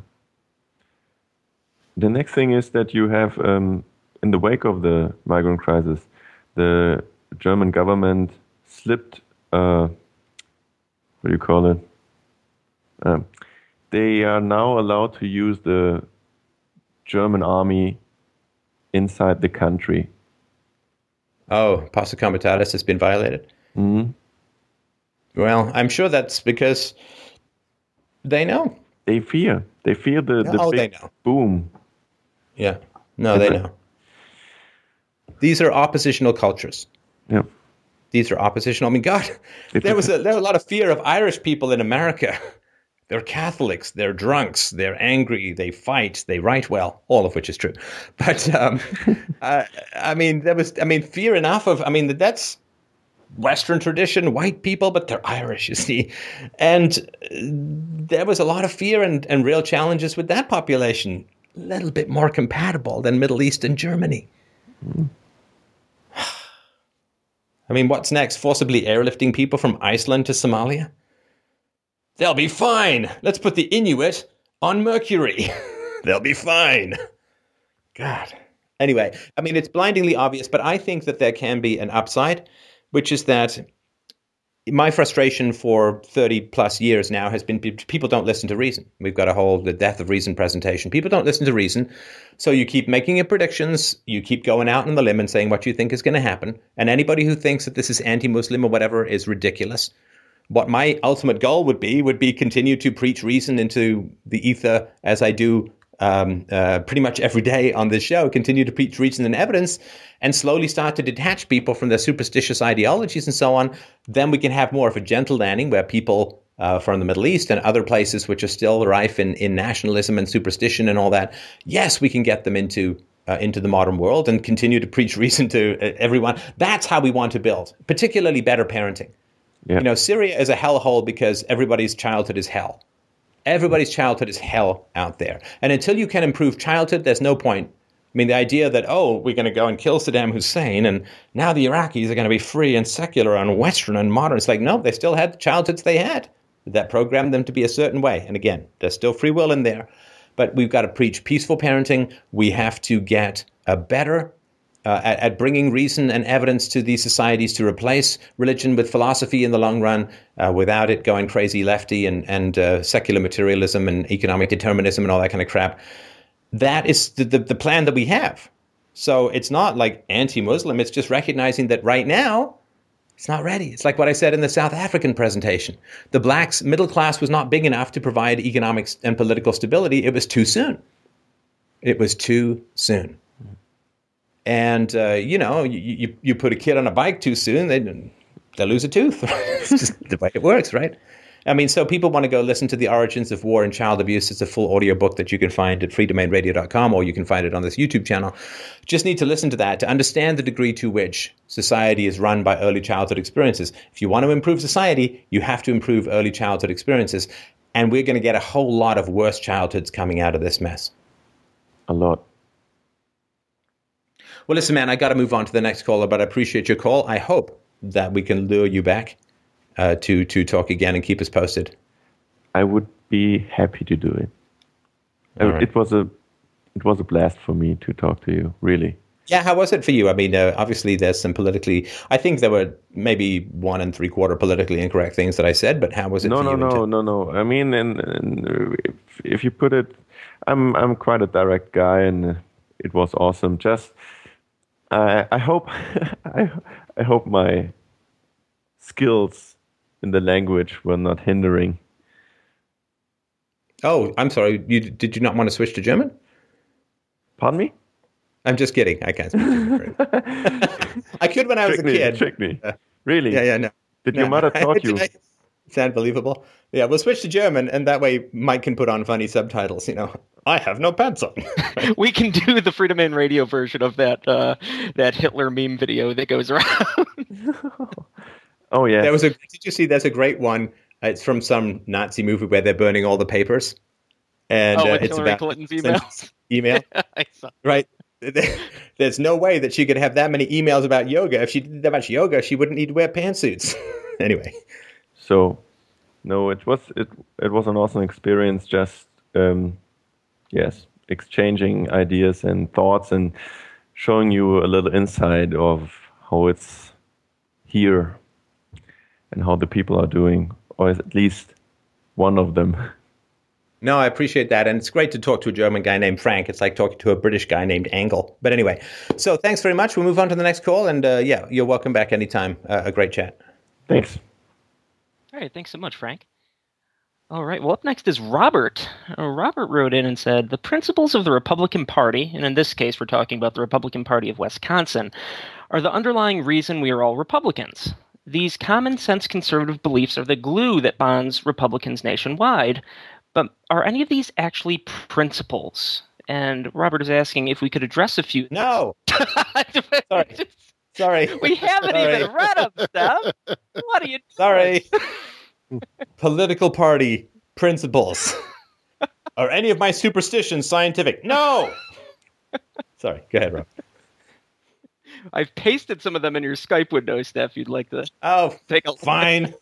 Look at some data. Welcome to the show, Robert. Thank you very much, Mike. I believe I can fly. Sorry, go ahead. Just to clarify a little bit, actually, I'm not a part of the Red. But I was answering an email from somebody on a letter to the editor that I wrote. And this individual emailed back that you're in the wrong party, you don't get it. And, I've learned, thanks a lot in part to things like your show, that it's always best to take their information and their evidence and their party stuff and feed back to them those things that really don't make sense. In fact, my first response to the guy was, your entire email isn't an argument, because it wasn't. But I went down, I thought, well, I want to go see what the platform says for this red team player and answer his objections to my letter. And I was surprised to find that they no longer listed the Republican Party Wisconsin platform. Instead, they listed the principles of the Republican Party of Wisconsin. And I went reading through these, and I was just baffled because I'm trying to really make sure that I grasp the idea of a principle. And I'm reading these going, these aren't principles. These are just ideas. And in fact, you know what it is? It's a child's letter to Santa Claus. I believe I've been a good boy. Can I have a republic? Well, even in their opening paragraph, it says, the principles of the Republican Party of Wisconsin are the underlying reasons we are all Republicans. These, you ready for this? These common sense conservative beliefs are the glues that bond Republicans nationwide. You can't have, tell me if I'm wrong. Aren't principles irrespective of parties and common sense and conservative and liberal? Well, can you have Republican physics? Well, I don't think you can have Democrat science, which is anti-evolution, but you can't have when it comes. I need me some Shiite math. No, that's not how it works, right? It doesn't work like that. Right. Yeah. Give me some libertarian counting. Right. Me plus politics equals freedom. No, wait, that's fantasy algebra. All right. So should we start for the first one? Let's go for it. I believe. Sorry. Yes, I love it when they start with "I believe," because all principles are about beliefs. Well, beliefs is just one. I don't know. I believe, crazy people believe they're Napoleon. Is that a principle? No, that's a delusion, right? I mean, so beliefs are just things that people think are true, right? I mean, it's got nothing to do with principles. Principles have to be universalized. They have to actually be proven and established, right? Somebody who believes that the world lives on a turtle doesn't have a principle. He's got religion. So, all right, let's start. Fundamental understanding difference between science and voodoo. It's the difference between a scientific knowing and a belief. It's a completely separate understanding. Correct? Well, I believe encompasses faith, right? Correct. I believe that 2 and 2 is 4. It's not really a belief. If it's true, it's not really a belief, right? Right. When people say, I actually believe that the earth is round. It's like, nope, the earth is round. Or a sphere or whatever, right? So, okay, let's start. I believe the proper function of government is to do for the people those things that have to be done, but cannot be done, or cannot be done as well, by individuals. And that the most effective government is government closest to the people. Okay. So let's see, those things that have to be done but cannot be done or cannot be done as well by individuals. So I assume in that they would mean things like national defense, a court system, policing, maybe roads, that kind of stuff. So they believe that they have got to be done. You've got to have national defense, but either can't be done or can't be done as well by individuals. And that's where you put the big bucket of government power in, stuff that has to be done, but the government is the best way to do it, right? Well, in the letter that I wrote that the guy was responding to, I was actually writing on the issue, the fact that the governor of Wisconsin and the legislature just gave $250 million to the owner of the Milwaukee Bucks in order to build a new stadium. Because, of course, it can't be done by one person. Right. Nothing can be done by one person. I guess except sperm production, but nothing can be done by one person. I mean, the iPencil, right? Lawrence Reed's article. Nobody even knows how to build a pencil.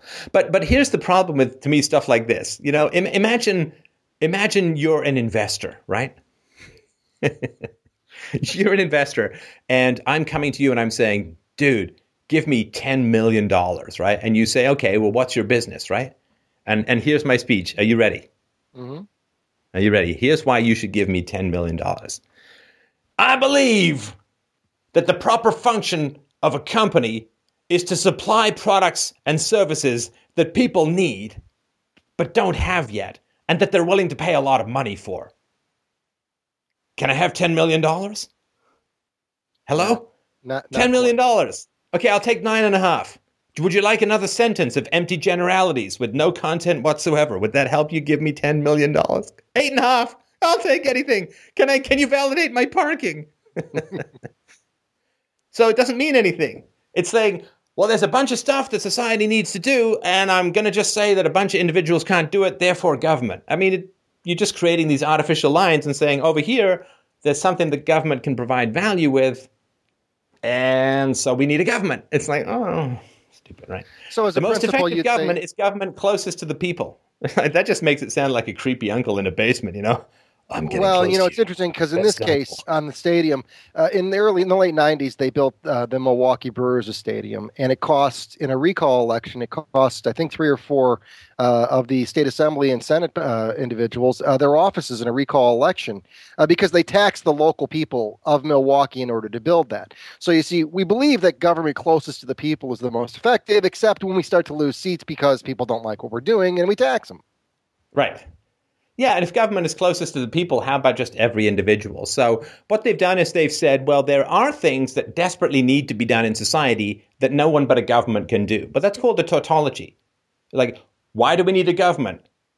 Because we need a government. It's like, well, it's not a principle. That's, it's a tautology, Well, everyone should listen to my show because my show is the best. Well, how do we know that your show is the best? Because people should listen to it. It's like, I don't think you really added anything in that last bit, right?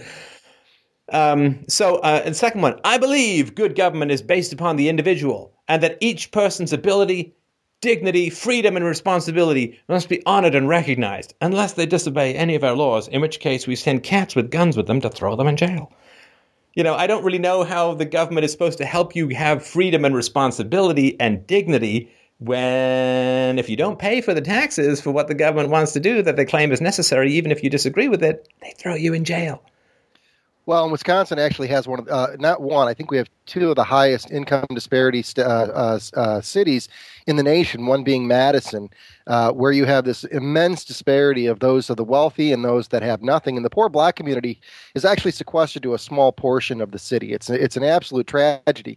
But it's done through such high taxation, through the high property taxes, so you can't move into the rich neighborhoods and buy a broken up house and fix it, because by the time you fix it, you can no longer afford the property taxes. In Milwaukee, right now in Milwaukee, 1 in 8 black men in Milwaukee is currently incarcerated, generally speaking, because of the war on drugs. Clearly, they don't care about people. My, we have been drinking deep from the cup of socialist propaganda, haven't we? Okay, let's back up a little as to why the black men are in jail again. It's 1 in 8, right?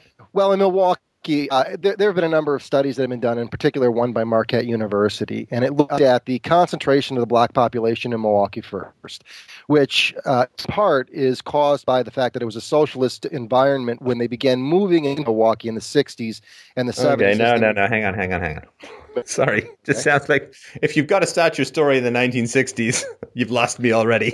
Okay, hang on. Okay, let's just take, and I thought this was going to be the non-politically volatile call, but okay, let's rush in. So how is it that white people are making black people do drugs? No, they're not. But through the war on drugs, they've targeted that neighborhood. They've targeted that population. No, they have not. I guarantee you. Okay. See, look, there are 2 ways of measuring crime, right? One is how many people get arrested. And of course, they record this stuff by race in America, and as they do in a couple of other places, not Sweden, because, apparently Swedish people are allergic to facts. But so what they do is they say, okay, let's say 20% of arrests for drugs, or let's just say something, 20% of the arrests for assaults are black, right?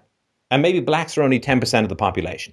So then the tendency for people is to then say, aha, blacks are only 10% of the population. They're being arrested at twice the rate. And therefore, right, there's profiling and racism and so on, right? But what America does is there's this thing called the Crime Victimization Survey. And what they do is they call lots of people in neighborhoods all over America. And they say, have you been the victim of a crime? What kind of crime was it? and what were the characteristics of the perpetrator? Was he male? What was his race? And I don't think they ask age or something like that or whatever, right? And so what's generally happened in America is the crime victimization survey data matches up almost exactly with the arrest data. In other words, if there's 10% blacks in a population and 20% arrests of blacks for assault, and they phone up all these people, and 20% of the people who were victims of assault say it was a black guy, that matches up, right? That's not racism. That's people arresting people who commit a lot of crime. So in Wisconsin, for example, right now, African-American incarceration rate is 12.8%. And in the rest of America, it's 6.7%. Wait. So I would agree with you. Hang on. Sorry, I'm not trying to interrupt you or stop your flow. No, please. But so let's just go through this slowly, right? Because I want to make sure I know what we're comparing. So Wisconsin, you said blacks are, 12% and change? In Wisconsin, black men in the state prison system make up 12.8% of the prison population. Okay. And do you know what the population is of black males in Wisconsin? Oh, it's like 4%, 3%. We're pretty white state. Do you know, or are you guessing? Because you got very precise with the 12.8, and now we're just, how many fingers am I holding up in front of my face when I'm drunk, right? I mean, so maybe Mike can have a quick look at that. But let's just say it's sure. 4%, okay? And we'll get some better data. Okay. So is it that you're looking at the discrepancy between 4% population and 12.8% prison population and saying, it's triple the racism? No, I'm saying that it's partly due to the history of Milwaukee. Milwaukee had a socialist era. No, of course not. No. Sorry, man. I'm sorry to be such a douchebag. I really am. But you have all these answers, but you're not giving me some important characteristics. Okay. So, for instance, a couple of things associated with crime. Number one, single motherhood, right? Correct. And so have you normalized the arrest rates or the incarceration rates by proportion of single motherhood? The the Marquette study did not address that part of it. The population, by the way, the population in Milwaukee is 6.5% black. No, but you said black males, right? So are we talking about 3.25? Take half? Sure, 3.25, sure.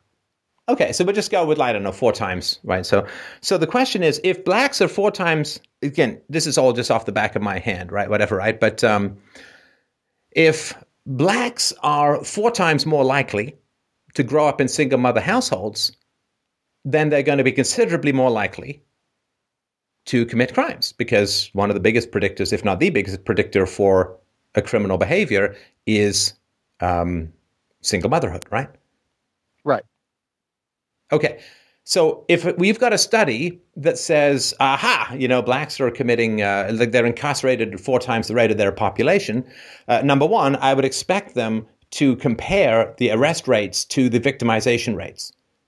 In other words, if blacks are committing 4 times the amount of crime, then you would expect for 4 times the amount of blacks to end up in prison, right?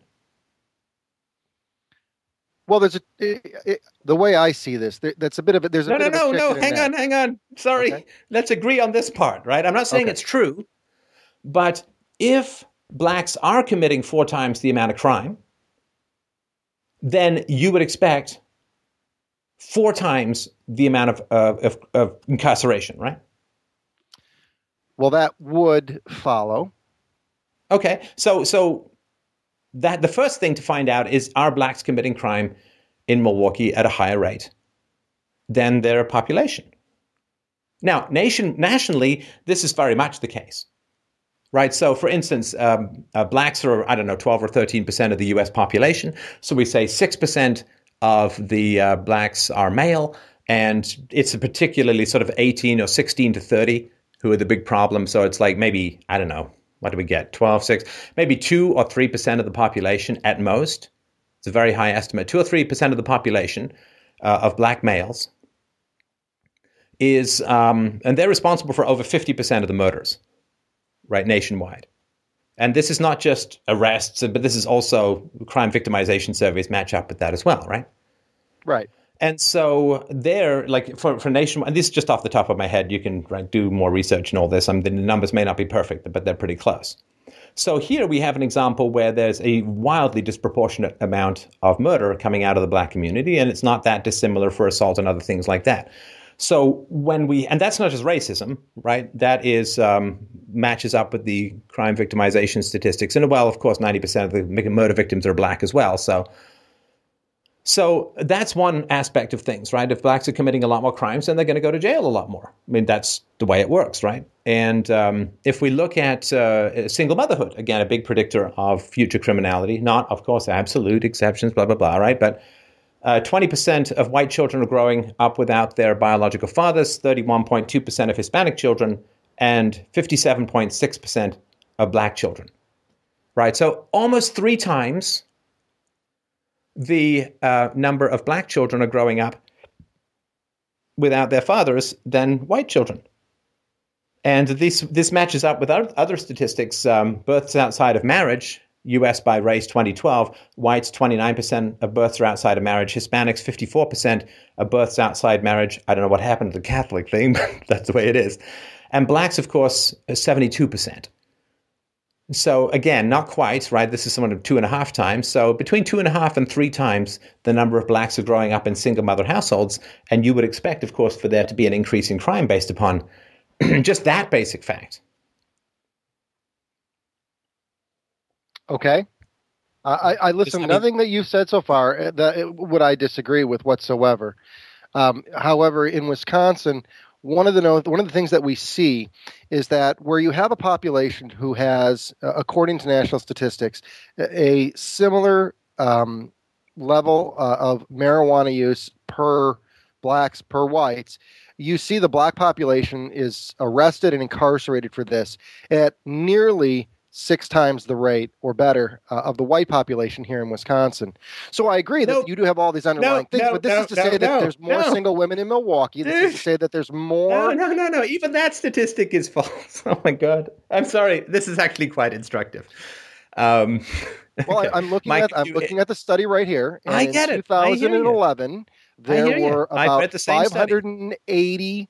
about 5,000, let's see, is this on thousands here, I'm guessing, black African-American arrests. And then Hispanics is just this itty-bitty green part of probably 50. And then whites were like 60 as a percentage of the total. Black African-Americans have a substantially over-related correlation of drug-related offenses versus whites when they both tend to use the drugs at the same level. Okay. All right. Can I give you a couple of rebuttals to this? Please do. I'm sure Mike will get me more details on this, so this is off the top of my head as well. Okay, number one, the way that they find out whether people are using drugs is they say, have you used this drug, right? Over the last month or whatever, right? And it's true that whites and blacks answer yes at roughly equal levels to this, right? But it does not say a lot about frequency of drug use. So if you smoke 1 marijuana joint a month, you are much less likely to get caught than if you are smoking 10 marijuana joints a week, right? Right. And what happens is that the whites and blacks answer the question about equally, so I don't know whatever percentages this they use. But in reality, the blacks are using it a lot more than the whites. And also, the blacks, when tested, show up as using more than whites, right? So if you use it more, then you're going to likely to be caught more. Another question is, do you use it inside your house or do you use it out on the street? And blacks are more likely to use marijuana out on the street where they're going to be seen by a cop and they're going to get arrested for that or whatever. I don't know if you just get arrested for a joint or whatever these days anymore, but that's another issue. The third issue is that a lot of times blacks are pulled over for a crime or under suspicion of a crime and have marijuana in the car or marijuana on them, and that's why they get arrested, right? And so the fact that blacks are either in commission or on suspicion, now you can say, oh, it's racism, suspicion of, but given that the crime rates are higher, that's where you're going to, right? So stop and frisk policies or whatever, which were actually really asked for by African-American communities, so some pretty obvious realities. So when blacks are pulled over for something else, and they find drugs on them or in their car, then they're going to get arrested for that. So, for instance, blacks, on average, at least according to one study, speed twice as much as white people. And so if you get pulled over for speeding and you've got marijuana smoke in the car and you've got a joint in the ashtray or whatever, well, then you're going to get arrested for that, right? For driving while impaired, for possession of marijuana, for speeding, you name it. And so if you're speeding a lot more than white people, even if whites and blacks have marijuana in the car at the same rate, then if you're speeding twice as much if you're black, then you're going to end up with a lot more arrests for marijuana possession. These are just off the top of my head. There are a bunch of other reasons as well, which we sort of don't have to grind our way through. But just this idea that you can prove racism because blacks end up being arrested a lot more for marijuana use when they tend to use it a lot more frequently. They tend to use it outside rather than inside, and they tend to be arrested sometimes in commission with other crimes, and then marijuana is found, or speeding and so on. This is not proof of racism. Well, I think those are all excellent points, and I agree with you by and large on all of that. Wisconsin, however, is at 13%. The next closest is at 9.7. So, what would be the extrapolation of other than a cultural or a culture of police work, if you will, that would accommodate and help us to understand why there's a 3% difference, a full quarter difference between the incarceration rate in Wisconsin versus the next one, which is Oklahoma. What would explain that 3%, even though there are only 6% of that population in our state? I honestly, I don't have an answer for that. I just wanted to push back against some of the answers that you had provided. I don't have the answer to that. Maybe it's racism. I don't know. Maybe it's not. But I don't have the answer to that. But the answers that you provided are not proof of it as a whole. I'm just having a look at an article here, so give me just a... this is from NPR, a known right-wing organization, right? So U.S. national average... U.S. national average incarceration rate, 6.7%. Black male incarceration by state, 20. Hey, maybe we'll look at the same one, 12.8%. A new study from the University of Wisconsin-Milwaukee looked at the prison population. State has the highest percentage of incarcerated black men in the country. And African Americans make up 6.5% of the state's population, and 13% of black men of working age are in state prisons or jails. And let's see, Native men behind bars. Okay, it beats the state with an extra 3 percentage points, right? So a big chunk of the state's male prison population comes from Milwaukee, Wisconsin's biggest city. More than half of all black men in their 30s and 40s have been incarcerated at some point. And that's, a pretty big problem, right? I mean, because it makes them kind of unemployable, right? Well, absolutely. And in my conversations with individuals when I was talking in Milwaukee, is that the problems don't, it isn't so much that all of these issues of they drive, they speed more, they bring their marijuana with them more, they smoke outside more. These are all absolutely contributing factors. There's no question whatsoever. But it doesn't answer the question why Wisconsin sticks out so far in such a large percentage, other than they really didn't come to the city until very late in the 60s. And it was a very Wait, sorry, who city. didn't come to the city? The black population. It's the demographic change in the city happened in the mid to late 60s as they moved north looking for job opportunities in the industrialization. Milwaukee was a fantastically socialist city, and very proud of it. They had a socialist mayor, I believe, until 1963. So how do you take a city that is supposed to be so wonderful for everyone, they then add this non-homogeneous population, and over the next 30 years, 40 years, incarcerate up to half of these individuals? Okay, I don't have an answer, but let me just take a couple of swings. And the good news is Nobody has an answer, it seems, at least No. based on this. Mike's going to keep looking. But so it seems a lot of it has to do with sentencing policies. And so the question is, do you go to jail or do you get a warning? Do you go to jail or do you get a fine? Do you go to jail or do you get rehab or something like that? And Wisconsin seems to have a pretty, I don't know, I don't want to say harsh because, again, that's kind of judgy. And I don't know what the right or wrong answer to all of this stuff is with regards to sort of statist ways of doing things. But they seem to be pretty aggressive when it comes to incarceration, put people in jail. Now, that, of course, is going to, so even if the people in Milwaukee, if the blacks in Milwaukee or anyone is committing crimes at the same rate as somewhere else, more of them are going to be in jail if they get longer sentences in Milwaukee, right? To just overlap, right? Right. So that's sort of one issue. The other issue, of course, is that I think that there's a real cycle in this, right? And, it's not brain surgery, it's not particularly innovative on my part. But if you throw people in jail, well, do they have kids? Okay, those kids are now growing up without a father, and they've got a single mother environment, and their father's in jail, who's going to be further brutalized. And recidivism rates for people in jail are very high, right? Reoffense rates for people in jail is very high. And then, of course, they're less employable when they come out of jail, and therefore they're maybe more likely to go back into a life of crime or whatever it is, right? And so maybe they have longer sentences, and this is creating a sort of vicious cycle, so to speak, where there's a lot of resentment against, Whitey took my dad kind of thing, right? A lot of resentment again. I'm not saying that's entirely unjust, of course, right? There would be resentment. That would make sense. But 2/3 of the black men incarcerated since 1990 were for violent offenses. And 1/3 for nonviolent offenses. Now, nonviolent offenses doesn't mean nonviolent offenses, right? Just for those of you who don't know the ninth layer of hell known as the American judicial system. But if you get arrested for, beating a guy up and you have, 5 grams of coke on you, right? Then what may happen is they don't have to go, they've got you on the coke, right? They've got you on the coke. Now, if they want to go with the beating up part, they need a big trial, and they've got to have witnesses, and the person may not show up for trial. They may have been killed in the interim, or they may have left town or something like that.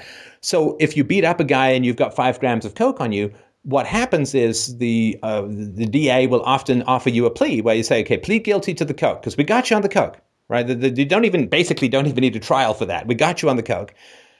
And we don't want to sit around for 6 months and spend $20,000 or $50,000 or $100,000 on a trial where the outcome's going to be kind of uncertain because people can change their stories. They can be pressured. There could be witness tampering or witness intimidation and so on. So we're going to throw out the beating someone up. We're going to throw out the assault charge, and we're going to just get you on the coke because we got you on the coke for sure. And so even some of the people who are thrown in jail for, quote, nonviolent offenses have actually had violent offenses thrown out because violent offenses are much more expensive to prosecute and much more risky to your witness population, let's just say. And so it's not for sure that all of the remaining 1/3 are all nonviolent offenders. It's just that they were only charged with nonviolent offenses. Well, and that could very, very well be true. The Marquette study actually has a chunk in here. It says the incarceration rate in the 2003 to 2008 period are nearly 4 times those seen in the 1990s before drug law changes, truth in sentencing, mandatory sentences, 3-strike laws were broadly imposed. Even with the recent decline in incarceration levels, in 2010, Wisconsin still showed the highest incarceration rate. So you're right. It could just be that they've thrown out the assault and battery and just taken them on the drug charge because they strengthened the drug law consequences so greatly over that same period of time. That could very well be true. Then again, it could have been just a really bad encounter with a unicorn. We don't know. I'm sorry. What was the unicorn thing? I said it. I was with you until the unicorn. It could have just been a little humor there. It could have just been a bad encounter with a unicorn. We don't know. These are questions that really can't be answered. What we do know is that a large portion of the incarceration has been caused by the war on drugs, which takes us back to the principle here of they believe in individual responsibility and hang on. I think we may have a bit of an answer here. Sorry. Okay. Believe it or not, we've gone to the site, wisconsinwatch.org. Watch Wisconsin be wheaty and windy. But okay, so here there's an article that says, experts, drug choice not race, fuels disparities in Wisconsin drug courts. So in 2002, 27 people died of heroin overdoses in Wisconsin. A decade later, the toll skyrocketed to 187 deaths. Last year, State Representative John Nygren, who is also a Republican, broke away from his party's historical tough-on-crime stance to sponsor a handful of anti-heroin laws with broad bipartisan support after his own daughter almost died from heroin. The measures boosted funding for heroin treatment, increased the availability of drugs to counteract heroin overdoses, and provided immunity for people reporting overdoses. Heroin has quickly become the most visible drug on the radar for those who work with addicts and in the state's criminal justice system. It is the emergence of this drug that partially accounts for the racial disparities in Wisconsin's drug courts. Quote, when I look at the racial numbers from 2009 to today, the proportion of African Americans has gone down as the proportion of heroin addicts has gone up. It's a problem with heroin. It's such a dangerous drug in terms of the dangers of overdoses. 90% of heroin users are white, and most are young and live in the suburbs. By contrast, hospital studies show that African Americans are much more likely than whites to abuse cocaine. And one University of Wisconsin-Madison expert said heroin addicts tend to commit less violent crimes than those on cocaine. Many drug courts exclude violent offenders from participating. And so, so if you're a peaceful drug user, maybe you'll get rehab. But if you're a violent drug user, you're not likely to. And if you're more into cocaine than heroin, heroin, if I remember rightly from, Rudyard Kipling's first short story about an opium den, then if you're into cocaine, you're much more likely to commit a violent crime, than if you're on heroin, which just kind of makes you sleepy and imagine that you see babies on the ceiling or something like that. Right. Yeah. Heroin's been difficult in the state. We've had 6 or 8 deaths just in this western Wisconsin area of Wisconsin that I live in. And it has just decimated the population over here. And the last thing, again, this is right on the edge of what can be talked about with regards to race and crime. But according to a bunch of experts that I've had on this show, there is a standard deviation in IQ difference between whites and blacks in America. Now, criminals tend to be concentrated in the high 80s in terms of IQ, because people who have an IQ of 130, this evil genius thing tends to be kind of a myth. Like a lot of people, they go into politics, they go into legal crime, and it's illegal stuff. It's too risky. And, and as Mike points out, white heroin users die more often, as do all heroin users. So that they're not in jail because they're 6 feet under. And so if it's true that there's a standard deviation difference in IQ between whites at 100 and blacks at 85, then you would expect a slightly higher concentration, or maybe even a more than a slightly higher concentration of criminality among blacks, because there is this IQ differential. Whatever the cause of it is, this is the facts that have been recorded in IQ studies for almost 100 years. So that might be another reason. And also I would expect that people with a lower IQ would be less good at getting away from police or hiding their crimes, or know enough to get a lawyer in front of them, or not say anything, or not confess, or whatever it is. So that's again, this is sort of a possible factor, which I don't know the answer. Right? It's just a possibility to take into account. For instance, they have found in general that IQ, if you take race out of the equation, people of the same IQ do roughly about the same in society. It's just that for whatever reason, there are these testing results that show lower IQs more concentrated in the black population and lower IQs in the Hispanic population. And for those of you who think that's just cultural testing, it's not, because the cultural neutral tests show the same thing. It's all the same throughout the world. And also even newly arrived Eastern Asians, those from Japan and China, do better than whites on IQ tests. So I don't know what the answer is. Again, it's a possibility that needs to be explored. I find it frustrating that there's such a taboo on exploring these subjects, because it would be great to knock this stuff off the table or find a way to solve it, but people are too afraid to even look into the data, unfortunately. So again, these are just other possibilities. I have a unique perspective on the question of, genetics versus environment. I was adopted at birth. I met my birth mother at age 29. I went from being the youngest of 3 to the oldest of 5. And I have two half brothers, two half How old were sisters. you were adopted? I was adopted at birth. Yeah. So you went from the 3 when you were born, right? Oh, youngest of 3 in your adopted family to the oldest of 5 in your birth mother's family? Yes. Okay, got it. Yeah. And, it was interesting because the first time I met my adopted brothers and sisters, my sisters actually, we went out to dinner and they were in my car, and my sister turned around and looked at me and she said, "You have no idea how lucky you were to get away." My mother was an alcoholic. It isn't just that half of all marriages fail. She's been married and divorced 4 times. She's on her 5th marriage. My sister has been divorced 3 times. She's on her 4th marriage. My other sister is on her 2nd marriage. So there is environmental effects that do cause this. And what I found in my conversations with individuals in the Black community in Milwaukee is that these kids are then targeted at a very young age. As you know, because marijuana is illegal, the only people willing to sell it are people willing to break the law. And when I'm willing to break the law and sell it illegally, selling to kids is a small step. And so these kids get picked up. And in fact, the study shows this, that incarceration begins with these kids around 14, 15. They're identified by the police, and once they're on the radar, they're targets the rest of their life. And with the war on drugs and the incentives that were given to the police departments for more money if they arrest more of these individuals for just drugs, doesn't matter the color, but now that we've already identified them, it creates this slice of pain and trouble within the community that exacerbates itself on top of all of the other things that you've talked about, the single motherhood, the welfare state, and all of those particular problems that are created within that system. You're absolutely right. But it comes from this first interaction. It's sort of like your conversation on Freddie Gray. Freddie Gray didn't die in the back of that truck because one day he woke up, he got arrested, and he ended up in the back of the truck. There is an entire series of things that happened before that set him up for that bad day. And it's much the same in that Black community. And so anyway, my experience is with my adopted family. In fact, after I met him, my sister came over here and lived with us and nannied for us for 2 years. We gave her a stable home. We helped her to quit smoking. We started, I know you're an atheist. We started taking her to church every Sunday and at least getting some regular stability in her life of at least some sort of value. Don't get me wrong, man. Religion is way better than nihilism. So, if she had nihilism and you gave her some good old juicy God injection, more power to you.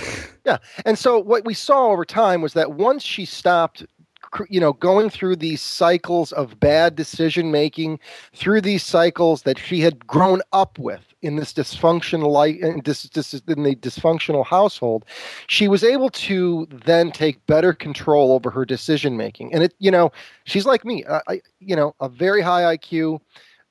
She's very conscientious, very hard worker. But when I found her, she was making $7.50 an hour working, for Greyhound at the bus stop. Not because she wasn't capable of more, but because of drugs and because of an unstable home, because of the divorces, because of the alcoholism. There was no stable foundation for her. And in these Black communities, because of the war on drugs, we've just destabilized so many things. Not that that's the only cause. No, you listen, man. You can't dislike. You can't. I'm not saying you do, but you can't dislike the Black community and saying that they're mere passive shadows cast by the war on drugs. There are choices within the Black community, and we know that because the Black family used to be more stable in many ways than the white family. Up until the welfare state and up until things like, so Blacks can make better decisions. They have in the past. And we need to keep encouraging those better decisions in the present. Because the moment you start laying external sources to where people's lives end up, external sources have an effect. Don't get me wrong, of course, right? But there's genes and there's environment and there's choice. And, to my knowledge, I'm certainly no expert on this, the maximum amount that people can find for a genetic basis for intelligence is about 60%. Well, that's a whole 40%. That is a lot, yes. Right? I mean, that is a lot that can be. Now, if you just say, well, the Black family because war on drugs, Black family because, well, no, there are choices involved there as well. And I would never say that to white people. Like, I'd never say, well, Black crime is high, therefore white people are racist and you can't blame them. It's like, no, there are choices. There are choices. And, children living with their mother only for black community, it was less than 20% in 1960. In 2013, it was 43.6%. Are we saying there was less racism against blacks in 1960 than in 2013? That can't be the case. No, blacks can make better decisions. There was less, but we can say that there was less of an execution of the war on drugs in the 1960s and the 1970s, the 1980s, the 1990s, and the 2000s. And so as an underlying yes, but now that there is a war, sorry to interrupt, now that there is a war on drugs, that's not why black people get arrested. Because that's like, well, they have no choice. They have no capacity. It's the war on drugs. So of course they're going to end up doing this. And of course they're going to end up doing that. Well, there's lots of black kids who don't. We need to encourage and remind people of all races about the choices that they have and not just say, well, there's a war on drugs. You've got no chance. No, I agree with that statement. That's a very fair statement to make. Absolutely. But at the same time, we also have to acknowledge that when you arrest someone for marijuana at 15 and 17, and again at 18, now it's on their record, and again at 19, it's on their record. Now there's no college. Now employers don't want to hire them. They have nothing to do. They have nothing to do but sit home and do drugs and escalate that problem even further. And not that's the right thing to do. No. See, you're right back into this. I mean, I got to tell you, I hate to use the R word, but they have nothing to do but. They have no choice but to do drugs. You've made it Do you get that you're taking away moral agency from an entire group of people? What I'm saying is that when you take away opportunity to do other things, like be productive, there is a tendency to be unproductive and destructive. Well, do you not think that lots of people are facing challenges and have faced challenges in the world? And do we then say, I don't know, the Asian Americans, they were thrown in concentration camps in America and all of their property was taken from them and so on. So naturally, they all turned to drugs. Would you say that about Japanese Americans? No. So this idea that there's just some external cause that they have no choice, but this is all they have, that's all they can do, I reject that. Would you say that the war on drugs focused on the Asian community, or would you say that the black community was more focused on than the Asian community? Well, we just went through all of this. No, right. You're saying that traumas results they've got no choice but to do drugs. It's lots of groups throughout history have gone through significant traumas, and they don't all turn to drug use. And I reject the idea that we just have to take away responsibility from black people because there's a war on drugs. I think we have to keep saying the war on drugs affects everyone. The war on drugs affects everyone. Like I say to my own listeners, don't do drugs. It's not worth it. The downside is too big.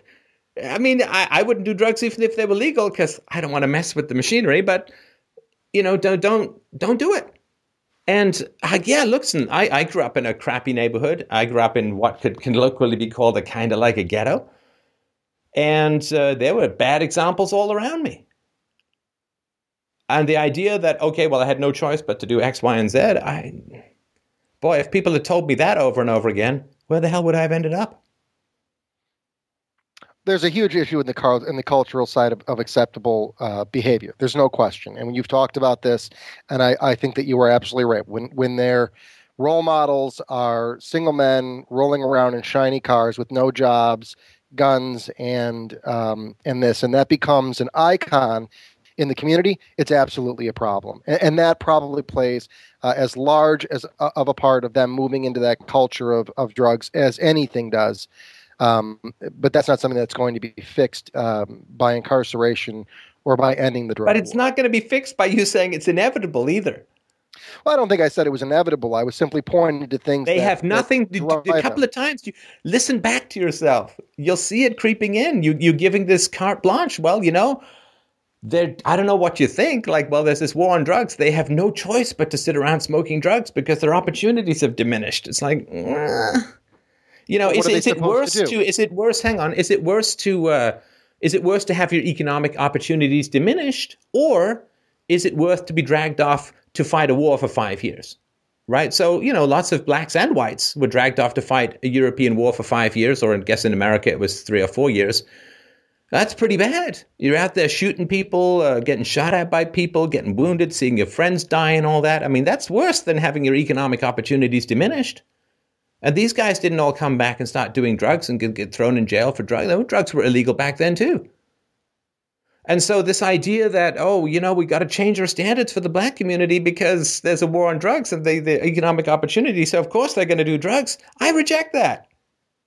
I reject that completely. I think that we should just say, no, same standards, because I can't lower standards for the black community. I can't do it, because that would be admitting that they're incompetent and incapable and they can't get better. So we've got to lower our standards. I mean, would you say what you're saying to the Asian community? Well, the Asian community faced some opposition and some racism, and so of course they had to sit around smoking opiates. No, I wouldn't say that to the Asian community. I sure as hell isn't going to say that to the black community. That's an excellent point. Children in single-parent families by race, 2013. Blacks, 67%. Asians, 16%. The people who are the most disadvantaged need the highest standards. You know, when I grew up, I came from a family with unbelievable dysfunction. And I've gone into it before: violence, mental illness, death, just crazy stuff.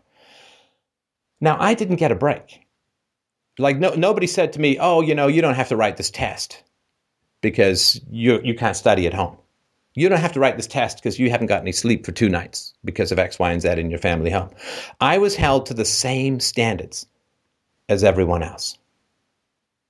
I didn't like it at the time particularly. I thought it was kind of unfair. In hindsight, would it have been better to say to me, you come from this terrible, disadvantaged environment, so you don't have to do the work, you don't have to keep up with everyone else, we're going to lower our expectations for you? I don't think it would have been that great for me. I really don't. I think that would have been to allow my environment and my history to overpower my opportunities and potential. But I think it's a bit myopic to say that environments can't overwhelm somebody's innate ability or desired choices. I didn't say that. No. But that's the basic argument is that I grew up in the same bad neighborhood as the guys that I lived with, and I got out of it, and I grew up and I got better. And that's to say that everyone should be able to do that. Listen, don't put words in my mouth. There are people who are overwhelmed by bad environments. Look, if you have some kid of whatever race who's got an IQ of 75, or someone like Freddie Gray who grew up eating paint chips and getting lead poisoning, yes, I am pretty positive that person is going to get overwhelmed by their environment. That's not particular to race. That's just if it's bad enough, and particularly if there's physiological damage, or if you're just not that smart for whatever reason, then you're more likely to be overwhelmed by your environment. But until there's absolute scientific evidence to the contrary, in other words, there's a genome map, there is perfectly validated disparities between particular genetic patterns, structures, and alleles between the races, all of which are associated with intelligence. And they've measured the brain volume, and they've measured the hip width, and they've measured the when blacks and whites and Asians and different people get born, and when they've looked at development, and they've got brain structures, and they've looked at the folds, and when everything lines up. I'm not saying it ever will. God, I hope it doesn't, right? If everything lines up, and we can say there are genetic differences in intelligence across the races as a whole, okay, then we can talk about having different standards, but we're not even close to that as far as I understand it. And again, I'm no expert in this area. And so there are some people who are going to be overwhelmed by their environment. But you must still promote free will as much as humanly possible. Otherwise, it becomes a self-fulfilling prophecy. You're screwed. You say that often enough to kids, they will internalize that. And they will act on that. You say, rise above, rise above, rise above. It doesn't guarantee that everyone will, but it sure as hell guarantees the most people possible will. You know, if there are people half a mile away from a boat that you can't get to them because the current's too strong, you're going to scream at them all to swim, swim, swim, right?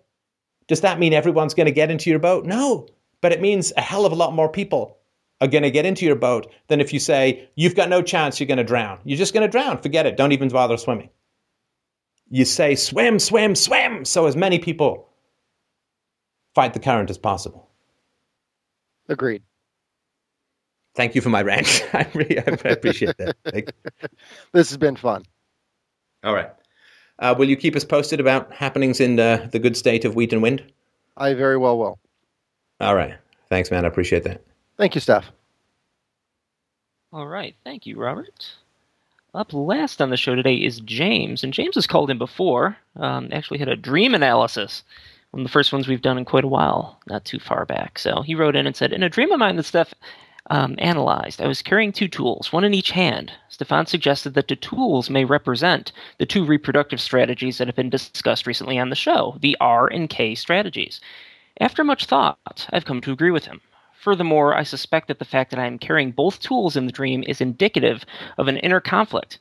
Specifically, this conflict is manifest in my mixed feelings and hesitation about getting married and having children, even though I am in a good long-term relationship and we both want marriage and children, and time is an issue.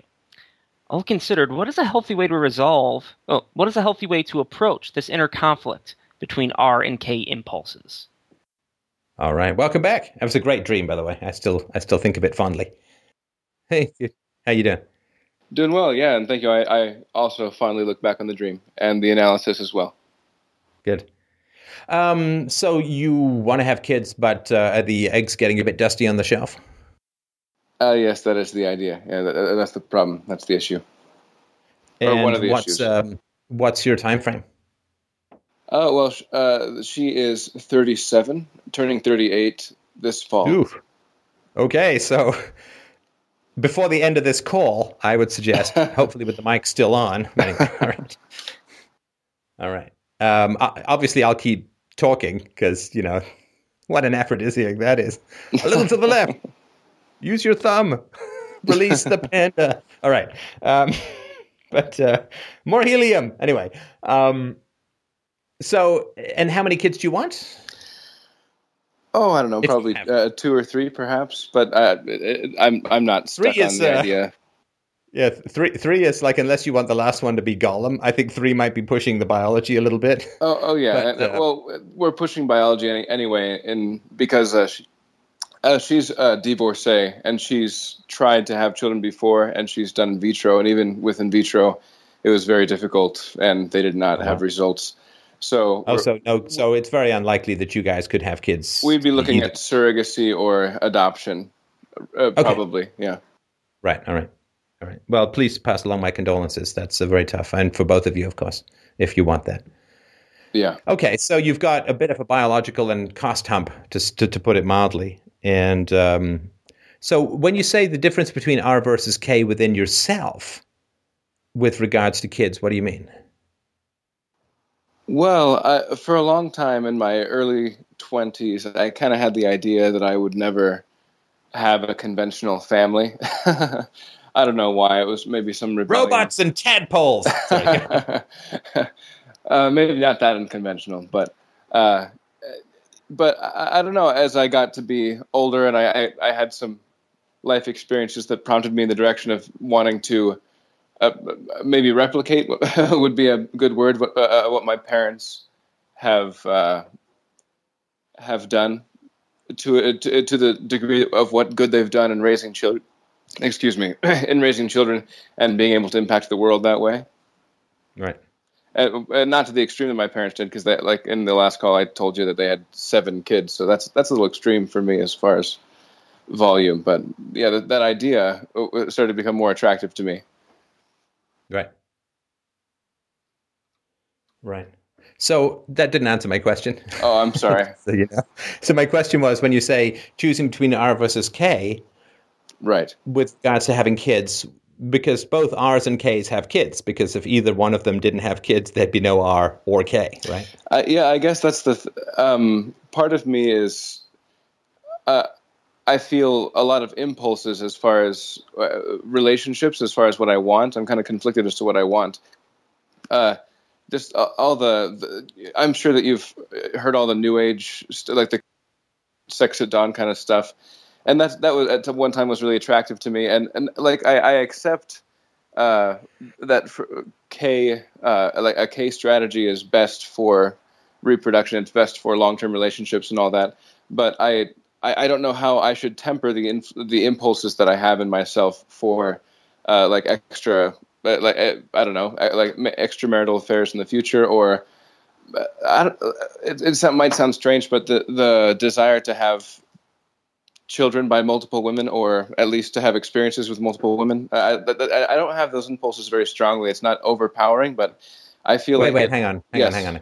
So, do you mean sex with multiple women or children with multiple women? Because, of course, the two are separate. Both, yes. I mentioned, yes, both of those things. Okay. And what, how long have you been married for? I'm sorry, I have not been married. How long have you been with your partner? About 2 years now, this current partner. And is this going to be what you think of for the rest of your life? I mean, is that thought sort of crossing your mind, or? Yes, absolutely. Like I'm actually like trying to imprint that thought in my mind. There's, that's kind of what the thought is about. That's kind of what this call is about. Did you just flip through Cosmopolitan and whack your penis with a 2x4? Once again, not quite that extreme, but something like that. Yeah. Okay. All right. But it's kind of what this call is about. It's that I don't know if I'm, because it's I'm sorry, I'm stumbling over my words, but okay. Let me ask some questions. Yes, go for it. Let me ask some questions. Okay. Is she good at sex? Yes. Okay. And so is your sex life very satisfying to you? Yes. And is there anything that you're not getting in your sex life that you could reasonably ask for that's legal, in most 50 states? Is there stuff that, like, is there some thing that you want to do sexually that's impossible within your, like, you're dying to do sexually that's impossible in your current relationship? Well, also, yes, and that's where it's kind of yes. Other than other women, right? I mean, just in terms of like monogamy. No, not especially. But there is an impulse to youth has a lot to do with it, because I'm a lot younger than she, right? And that and so the youth thing, it kind of gets in the way. But like logically, I know that it's a great relationship. Wait, how old are you? I'm 27. So she's got a decade or more on you, right? Yeah, almost 11 years, yeah. Right, okay. And, of course, that's a risk for a long-term relationship. The marriages or the long-term relationships that tend to work out where people are closer in age, but that's, you can be an outlier. I just sort of wanted to point that out. Yes, that was that also kind of what this call is about for me. That's an issue that I've been dealing with. Yeah, either you're as mature as a 37-year-old, or she's as immature as a 27-year-old, or you're somewhere in the middle. But there's either you're ahead or she's behind. Now, if she's behind, you're probably going to outgrow her, right? And right. If you're way ahead, then you're probably going to outgrow her. Anyway, so that's, if you guys have, it's sort of like if you're 27 and she's 37 and you both earn $50,000 a year, then you're probably going to end up out earning her considerably. And the same thing is true of maturity. Now, with regards to Sex at Dawn, worst title for the book, because I'm a night owl. Sex at Dawn to me is like how you punish people for having penises in hell. But anyway, so there's a book called Sex at Dusk, Lifting the Shiny Wrapping from Sex at Dawn, and it's a book which claims to refute the book Sex at Dawn point by point. I would not base your entire sexual philosophy on one book. You want to read a variety of books. Oh, no, I absolutely do not. I just kind of throwing that out there as far as a reference for that angle. Yeah. Okay, just make sure you read the counterpoints, because again, there's an R audience out there for sex, and then there's a K audience out there for sex. Anyway, no, I guess like the conclusion that I came away with Sex at Dawn, and I didn't actually, I just kind of skimmed it and read highlights and things like that. Come on, you look for pictures and a photo. But what I came away with Sex at Dawn is that it was describing different reproductive strategies in the past, or I guess social strategies with reproduction, however you want to say it. But it didn't actually advocate the best one, the best one for families, the best one for individuals in modern society. Well, it was just kind of described. Not what most people get out of the book. But again, I haven't read it, so what do I know? But I guess what I'm saying is that I think that the case strategies and all that, like I had really good parents modeling a really great, loving, close K-style relationship with a Mormon family, so I had a really good model that way. And I think that's the best for society, for families, for individuals. But I guess why I mentioned that is that it's sometimes difficult for me to accept, and I don't know how to temper these impulses. Like I said, without religion, without like it's kind of like the question of if I was on a business trip or something and I couldn't possibly get caught and have an affair, like what's like those kind of, like, how can I talk myself out of those situations? Like what philosophy is keeping me out of a woman's pants in a situation that I could completely get away scot-free? So hang on. So Yes. hang on a sec here. Okay. This is kind of word vomit. It's kind of have... going a weird direction, I know, but No, it's not. It's not weird at all. This is what you want to talk about. So, James. Yes. You have a relationship problem. Uh-huh.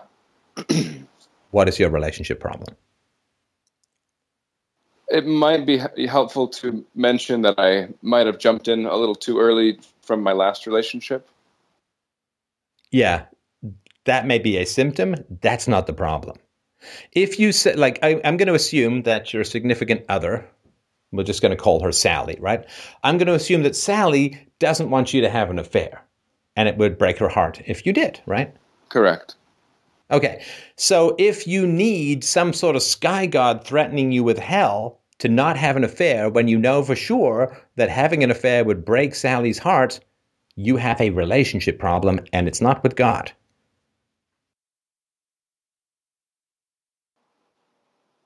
Obviously, right, yes. So, why isn't Sally's broken heart enough of a motivation for you to stay faithful? Oh, it absolutely is. Like, I've never cheated on anybody. No, you said, what would stop me if I could go on a business trip and never be found out? First of all, that's an impossible circumstance because you can never guarantee that, right?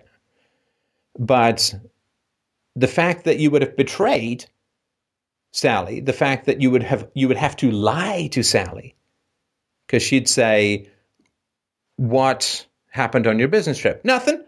What did you hear? Right? I mean, no, I fell on a bike machine. That's why I can't have sex with you when I came back, because I got to go for some tests, right?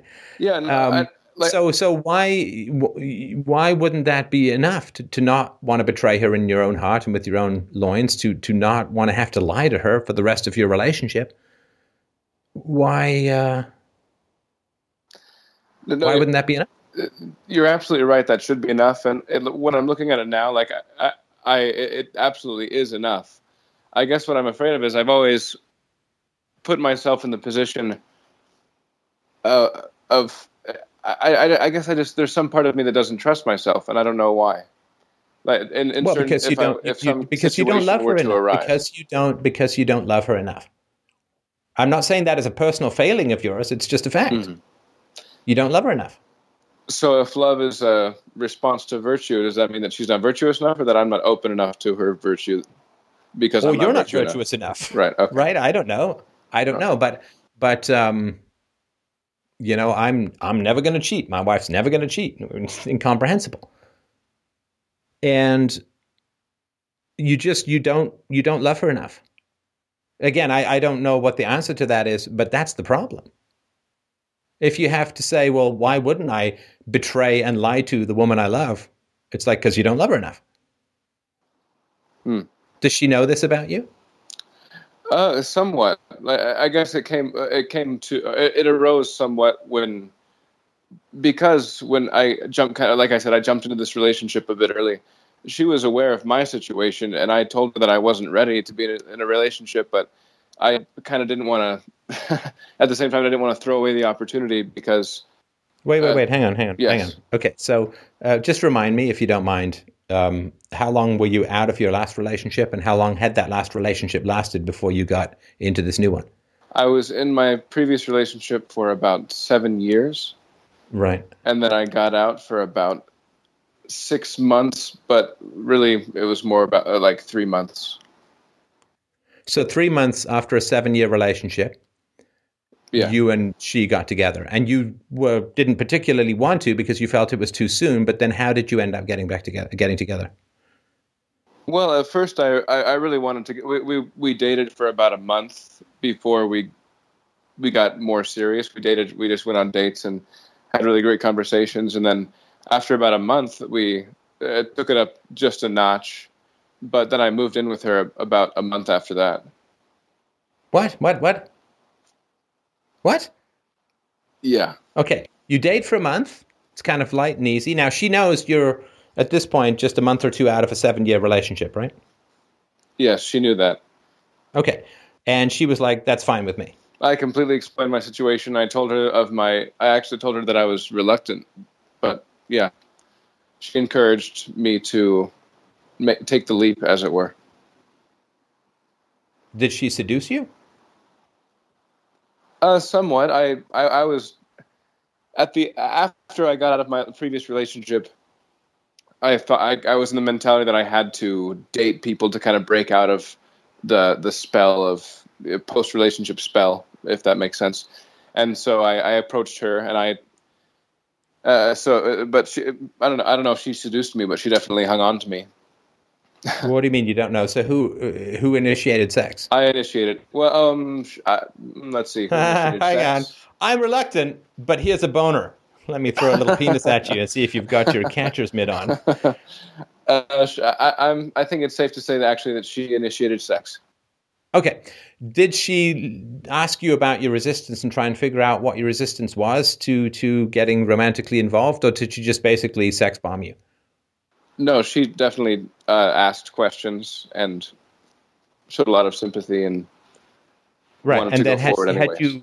Had you resolved those issues and were ready to move forward before she seduced you? I thought so, but I was blinded, of course, as you can imagine. Probably not. No. Yes. No. No. That's true. So you got dick napped. No, not well. Maybe a little bit. Yes, not by her, but by myself. Maybe a little. Yes. No, unless you're auditioning for Lars and the Foreign Girl or whatever the hell that meant, Lars and the New Girl, unless she was in fact made of polyvinyl, you were not dick napped by yourself. You were dick napped by her. That's basically when you get kidnapped by your penis, right? Right, but it just feels like that feels like not holding myself accountable. Is that not right?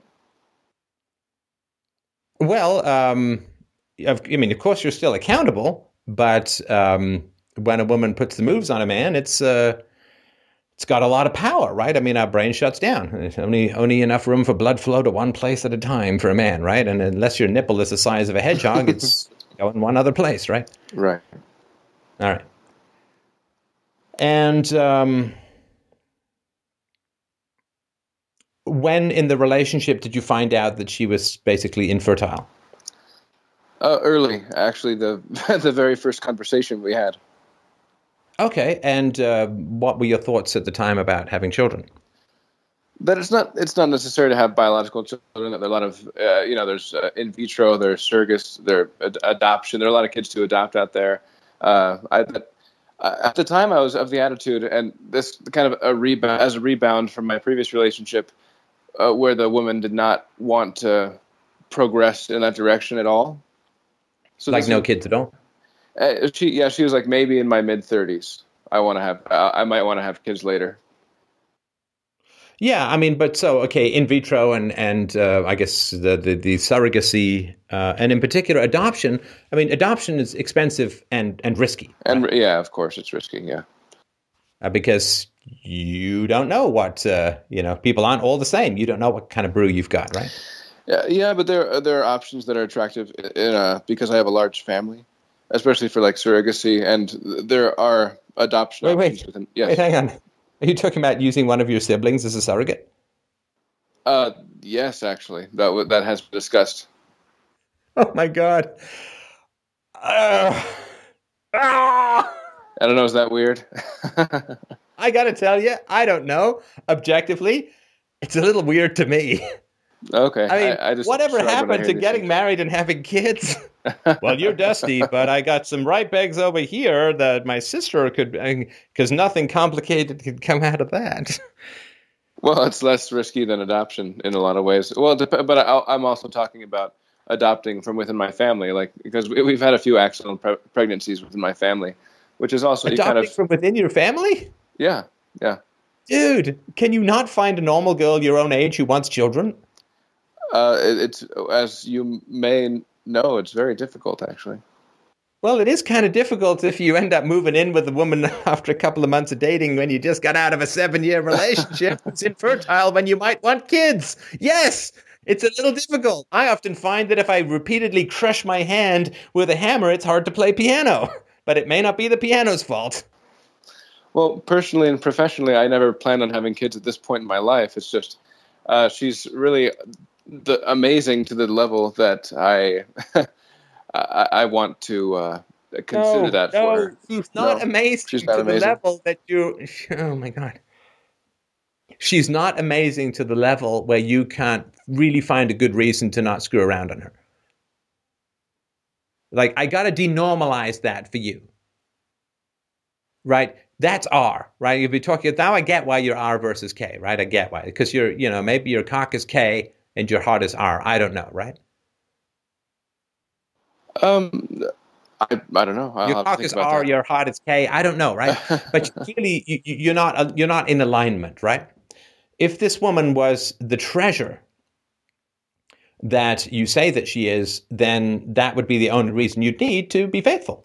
Well, okay. Can I explain why I threw that out there? Because I have no plans to be unfaithful, and I don't think that I ever will be. It's not the reason that I threw that out there was to. I'm kind of wondering because it feels like a very intense struggle within myself. I'm wondering if there's anything. When I say it's struggle, I mean that I don't think I'll ever fall to the temptation, but I feel it a lot. Like sorry, yes. you're just filibustering here, so I got to interrupt you. Okay, would you be able to go to Sally and stand in front of Sally and say, "I have no reason to be faithful to you that I can find, because no God."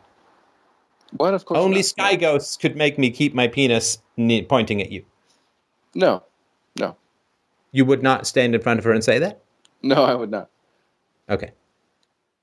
So you're already hiding something from her. Well, that's not true though. Like that's not the only thing that would keep it, of course. You said, and you can listen back to and repeat this when you want. I couldn't find a reason to be faithful to her if I knew I could get away with it. I don't think that I was kind of like I said. I think that I need to explain why I brought that perspective. It wasn't because I'm never going to. I don't want you to explain it. This is something you brought up. Now you can say, I don't believe that, in which case we've just wasted a half an hour of our precious time together on this planet talking about something that's not at all important to you, even though it seems very important to the relationship. I don't want you to explain it away because that would explain away the entire value of why we're talking about this. And I think we need to talk about this. I think it's very important for you. It's not that I would ever cheat on her. Let me explain what the temptation. It's not. Let me replace cheating because it's not. Let me just alter the course slightly. It's not that this has been a total waste. But instead of saying cheating, rather saying leaving a good woman who might be a little tougher to reproduce with, but I can still fulfill all my other goals. No, she's impossible to reproduce with. Okay, so where I can't reproduce functionally, right? With her. Well, yeah, right. And apparently, sorry, Mike, you had something about professionals? Yeah, you can Google it yourself, but there's quite a few professionals suggesting a lot of reasons why using a family as a surrogate may be problematic. I'll just leave it to that for you to look in. Yeah. Oh, okay. I thought it would be better because it was more closely genetic, but if that's a problematic, but either way, it doesn't really bother me. Wait, what doesn't bother you? Using a surrogate outside the family, that wouldn't bother me if I found that it was problematic to use one inside the family. But I appreciate that note. But I'm more in danger of leaving her because I have some idea of what I want because of an R impulse, like similar to cheating. But I would never cheat. I'm not tempted to cheat. But but maybe I'm worried that I'll leave her because I'm blinded by some impulse, some R impulse. I'm worried that I'll leave her because I don't but this is the same thing, right? So you're afraid that some impulse is going to cause you to betray her, whether that's leaving her or having an affair. You're still betraying her, right? Right. Okay. Sure. Okay. Now, not that every leaving of everyone is a betrayal, right? I mean, I broke up with people because they betrayed me, So, but I'm just sort of pointing that out, right? I mean, you would leave her because you didn't love her enough. Which is not a fault on your part or her part. It's just the reality, right? Or you would have an affair with her because you didn't love her enough. Because when you love someone as much as you can love, and then every next day it's 1% more or 10% more, it just amazes how big the human heart can grow. But if you really love someone, then you won't leave that person, and you won't have an affair on that person. Now, you're not there yet, right? Because you're still worried that you're going to sabotage yourself in this relationship. But my question is why are you automatically assuming that it's your fault? This woman has shown poor judgment in getting into a relationship with you that quickly after the end of a 7-year relationship when you're still expressing hesitation and reluctance and concern. She sex bombs you and gets you into a relationship. Plus, didn't you move in a couple of months after dating?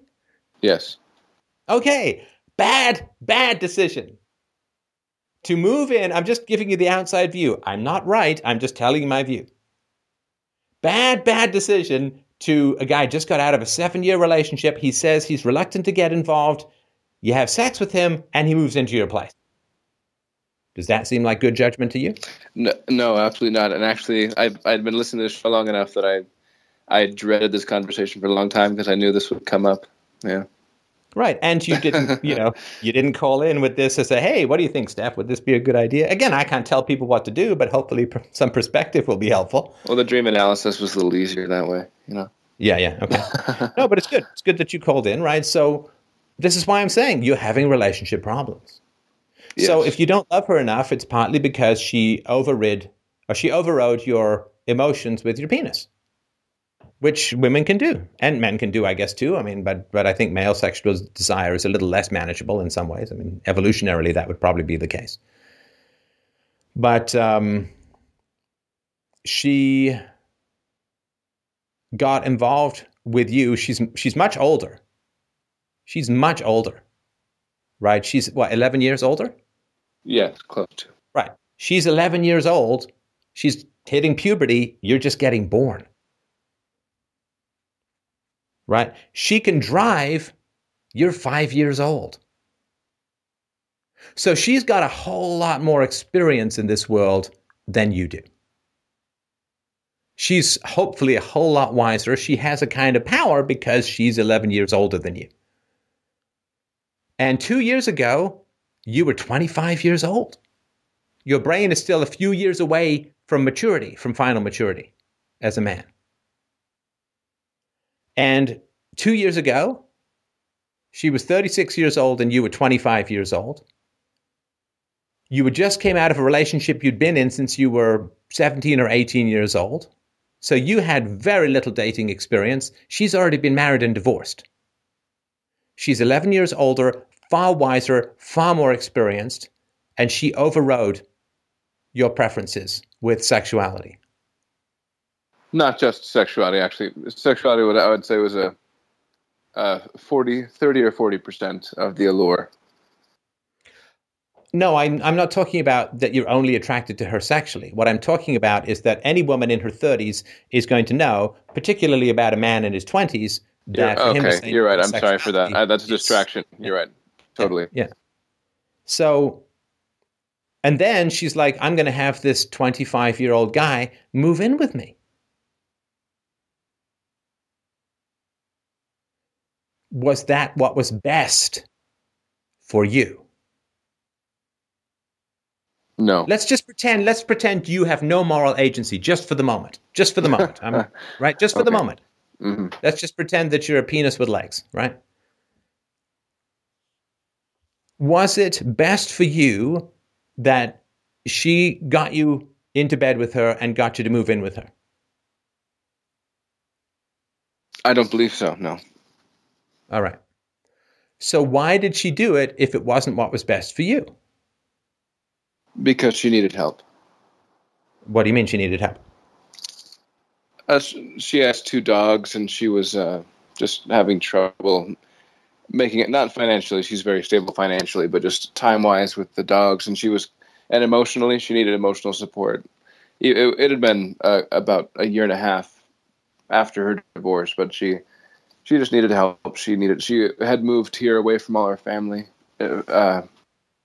So, yeah, she just needed help. So she was lonely and had 2 dogs? Yes, basically, essentially. So it was her needs that she was meeting to some degree at your expense? Yes, to some degree. She thought we could help each other. So this is why, kind of right. Yeah. I'm sorry, go ahead. Just she thought we could we thought we could help each other, kind of a thing, as I can imagine you understand. Wouldn't necessarily go to where I understand things just as yet, because I think that you would recoil from that at the moment. But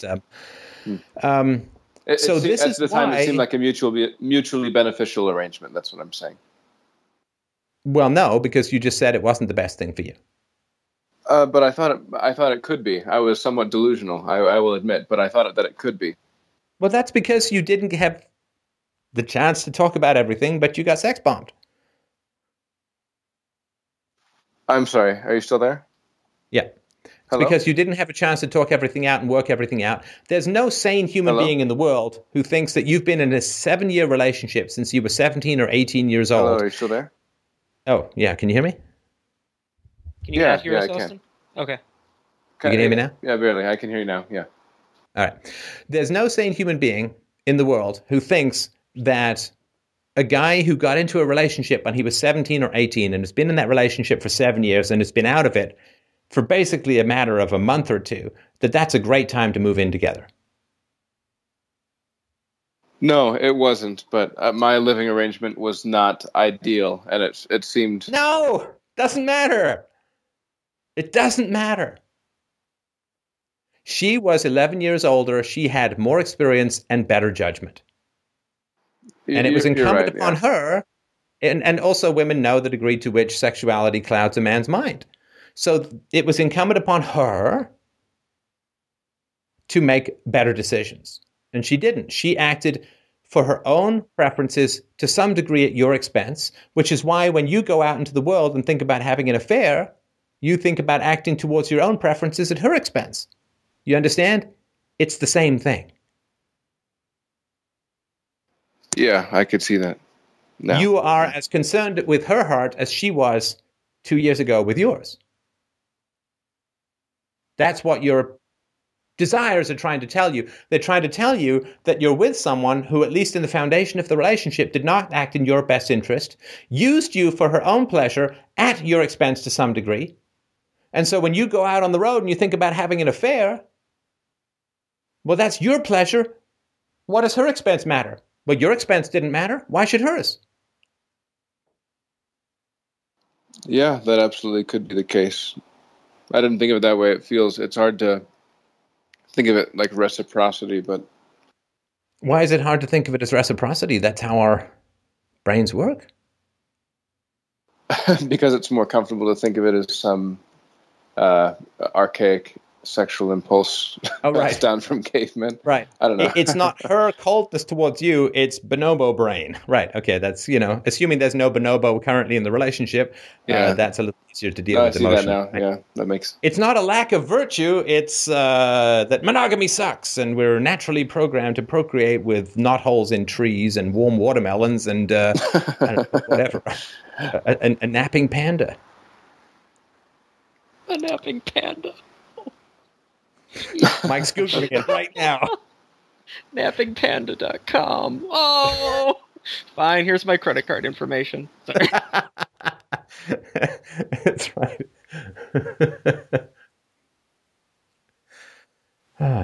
Establishedbears.com. Anyway. I know you don't tell people what to do, but how to solve this at this point? Like, what perspective or attitude should I bring to this relationship? Well, as I said, I can't tell you what to do. I mean, I won't, right?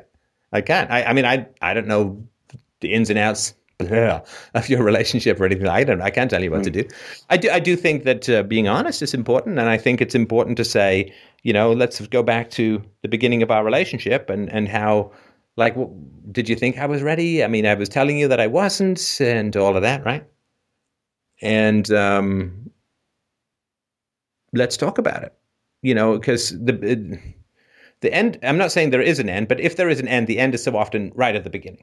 Right at the beginning. How you got together right at the beginning is usually where things are going to go from there. And so if you're going to have a future, I think you need to solve the beginning. I'll give you my practical stuff, if that makes any sense. Yes, yeah. I think it will. Sex is for kids. Wait, let me rephrase that. Right. Human sexuality is for the begetting of children. And your sex drive is to make more of you. And again, doesn't mean you can't enjoy non-procreational sex. Non-procreational sex. You certainly can, right? Absolutely. But your sex drive is for making more of you. Now, if you are interested in having children, then if this is not the love of your life, this is a complicated, expensive, confusing, stupid mess of a way to have kids. I mean, it's ridiculous, right? I mean, surrogates and adoption, and if she's the love of your life, okay, fine, right? Then you wouldn't trade her for whatever, right? But if the relationship is not A1 top drawer number one special, then you are treading water, and you are going to end up kind of just hanging out here for a while, and then you're going to start looking into, I don't know, what does surrogacy cost? I mean, what are the legal ramifications? What are the risks? What are the challenges? Does it work? I mean, this is all, just have sex and have a kid. I mean, you could do that with someone. And I'm concerned that you both seem somewhat needy. Right? She needed someone, and I guess you'd been in a relationship for so long, maybe you didn't know how to be alone anymore. In general, says Mike, the cost for gestational surrogacy, including all agency fees, attorney's fees, screening and surrogate fees, and medical and insurance costs, ranges from around $100,000 to $150,000, depending on the program chosen. Now, that's after-tax money. I don't know what tax bracket you're in, but that could be like $250,000. To have one child. You want 3 children. Do you have $750,000 kicking around somewhere in the seat cushions of your Volvo? I don't know. If you do, you got to donate to Freedom Made Radio, right? But I don't think you do, right? No. So if you want a couple of kids, you're talking $450,000 to $700,000 through surrogacy. If the surrogacy even comes to term, because like a quarter of pregnancies are miscarriages. I don't know if they put multiples. I don't know. What do I know about any of this stuff, right?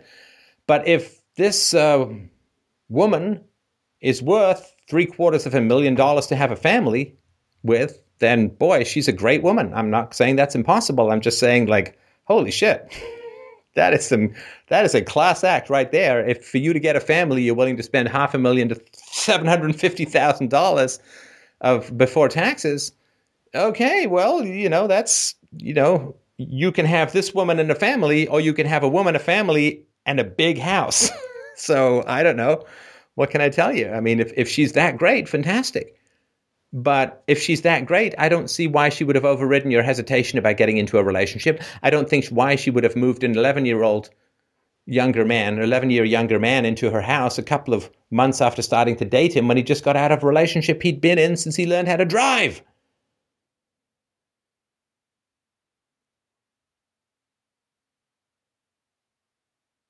I'm not sure either. I guess that's the whole problem. Because she is a great woman in a lot of ways. That when you talk about finding a helpful woman, she's the epitome. When you talk about finding an intelligent woman, she is very intelligent. When you talk about after her divorce, she went to therapy. She's when you asked, like, oh, would she be worth $750,000 to have a family with her? That's negotiable, actually. She's very. I haven't given you the details of our relationship that shine the greatest light on her. Obviously, those are things. Why did she get divorced? She got divorced because essentially her. Well, I only laughed just now because she might fall into the category of the people who checked unsatisfied or unfulfilled or whatever it is, that the statistic you bring up often of women who divorced because they're dissatisfied. Is that the one? Dissatisfied, yes. Right. So she was not a victim of any kind of abuse. Her husband wasn't a drunk. He wasn't a gambler. He wasn't blowing all their money. She was just, for whatever reason, at that time in the relationship, unsatisfied or dissatisfied. And so she Right. destroyed the marriage. Essentially, yes. Okay. How long had she been married for? About the same, about 6 years, a little bit less than I've been in a relationship for. And how long had she dated this guy beforehand? 2.5 years. All right, so she had almost a decade to get to know some guy, and she realized she didn't like him 10 years after, 9 or 10 years after she first started meeting him, right? Correct, yes. Did she get alimony? No, she didn't take anything. All right.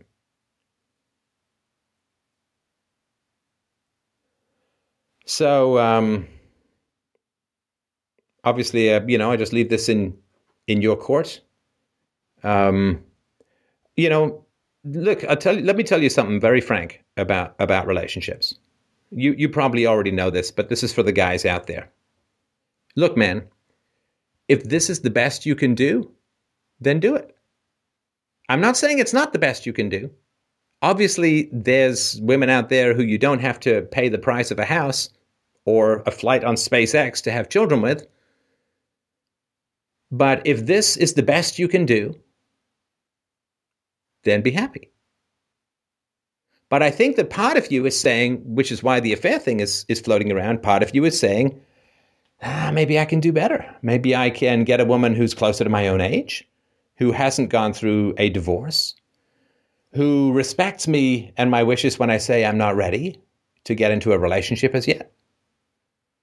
And who is not going to require, 8 gold bars and a platinum ring to get big with child.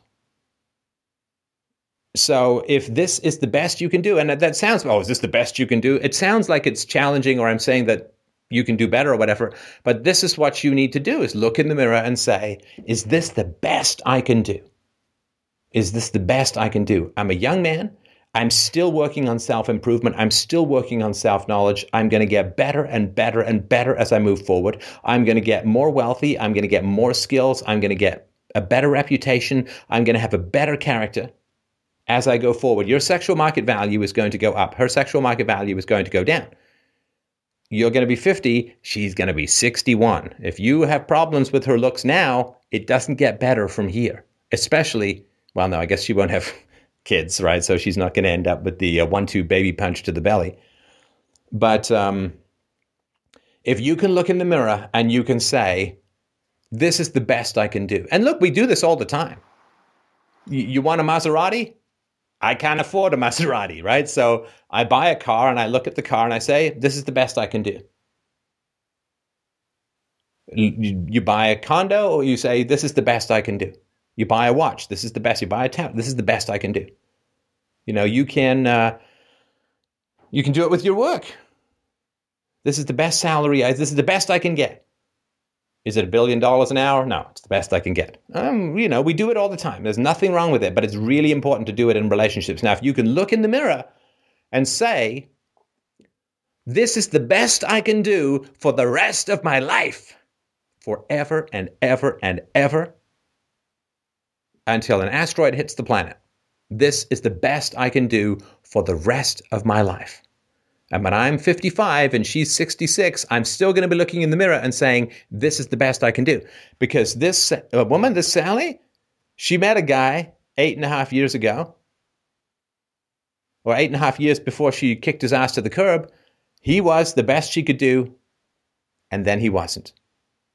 And he so much wasn't that she just divorced him. Chewed up his heart, spit it out.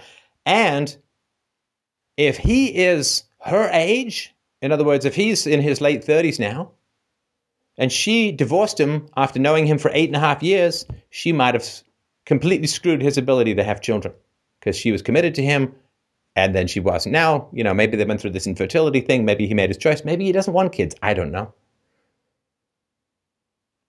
But she looked at that guy and said, he's the best I can do for the rest of my life. That's what marriage is, the best I can do for the rest of my life. Now, I can do that. I look in the mirror, I think of my wife, this is absolutely the best I can do for the rest of my life. And as a minor celebrity, I've got some sexual market value. She is the best I can do for the rest of my life. There's not even a close second. Angelina Jolie could have the brain of Ayn Rand implanted in her left boob hole, and it wouldn't even compete. So if you can look, man, if you can look in the mirror with regards to this woman and say, this is the best I can do for the next 60 years. All right, let's say you live to be 87, right? When she's 98. For the next 60 years, Sally is the best I can do for the rest of my life. And especially if you're thinking of having kids, yeah. You owe that to your kids, and then they're going to have kids. You owe that to your grandkids. Relationship with grandparents who are healthy is essential and hugely important for kids. You can look in the mirror and you can look at your partner and you can say, this is the best I can do for the rest of my life, the only life I'm going to get. If this is the person I wish to share my life with, I wish to share my joys and sorrows with, I wish to share my health and my illnesses with, I wish to share my enthusiasms and my exhaustion with, I wish to share my lust and my losses with, wish to wake up with and go to bed with every night. If this is the person, I'll be happier doing taxes with them than going clubbing with someone else. If this is the person that you can do the very best for the rest of your life, it's the best you can do, then commit. Because that's the K question. You asked about the R and K. R is not radar. Well, R is radar. R is radar. You just sending out penis squeals like a bat navigating a cave saying, hey, any available poontang out there that I can echolocate off and go and dump some little squids in? Whereas the K is, this is the best I can do for the rest of my life. No doubt. No second thoughts, no if-onlys, no looking back wistfully on your old Facebook photos and your old high school albums, and no, well, that was this chick on the subway. Man, she was really hot. I totally should have talked to her. No. Doesn't mean you don't know when a woman's attractive. You're married, not dead. But the K is the purpose of monogamous pair bonding sexual relationships is the begetting of children and being the top of a pyramid of offspring. It's about kids, it's about grandkids. And this is the person I wish to blend my multi-billionaire bloodline in and wind herself in with me as I wind myself in with her to produce what I can't imagine would be any better human beings, right? Is this the person, not just that is best for me, but is going to be best for my children, is going to be the best person to create the best children with so that they have the best experience of the best parenting ever? If that is the person you're looking across the table at, if that is the person you want to call when you have a toothache, if that is the person you want to hold when you wake up from a bad dream, if that is the person you trust with every atom of your heart and soul and mind, then other women are dead to you sexually. Just won't happen. You won't need to worry about it. I don't sit there and say, oh man, I'm going to go speak at a conference. I hope I don't accidentally bang a lamppost because, you know, it's Amsterdam. There's pot in the air, so. Is that a sleeping panda? Yeah. Hey, if you're not going to have sex to save your own goddamn species, you lazy Chinese bastards. Don't take stuff to the zoo. Show you how it's done. Do not take him to a zoo. Don't do it. It's not taking me to the zoo that's the problem. It's getting me out of the zoo that's the problem. African lion safari. Where all of the zebras go, no! And Steph gets his admissions where he'll tell you that. And when you go to the elephant enclosure, remind me which end, because they both work. Anyway. Hey, anteater, I've got some termites on my... Never mind. I could do this literally for the next 20 hours, so please don't make me. Ride the rhino horn. Yes, that's right. Those crazy Japanese bastards are right. It is a fertility symbol. Just not if it comes out your belly button. Give me some birdseed.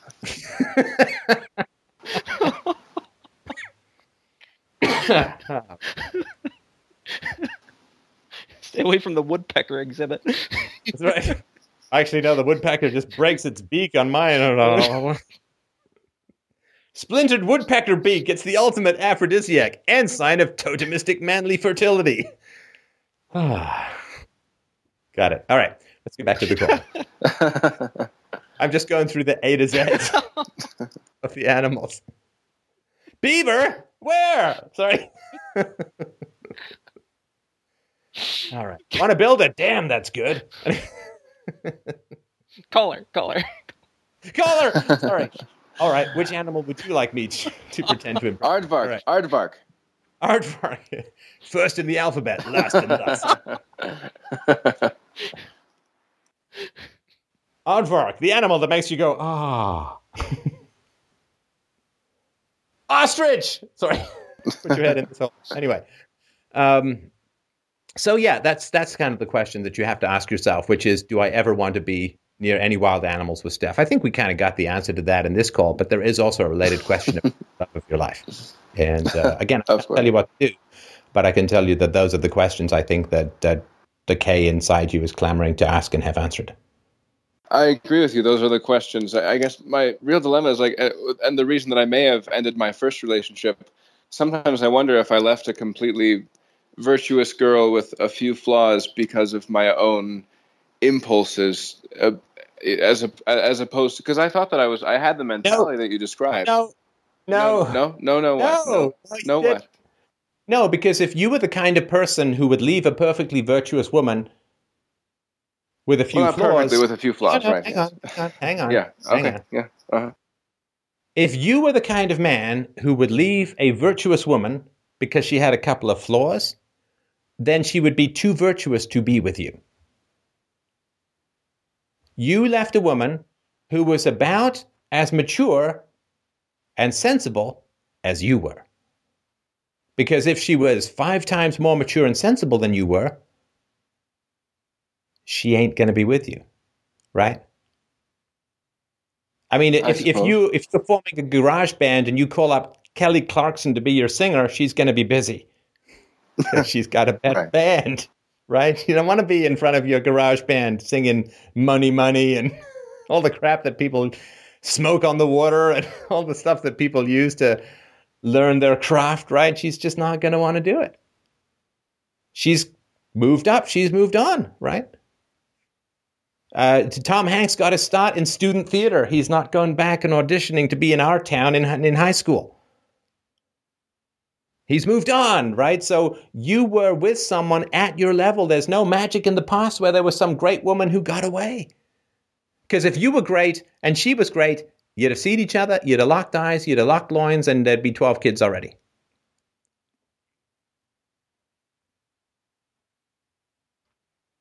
I guess it's been very difficult for me to find closure for that relationship for that reason.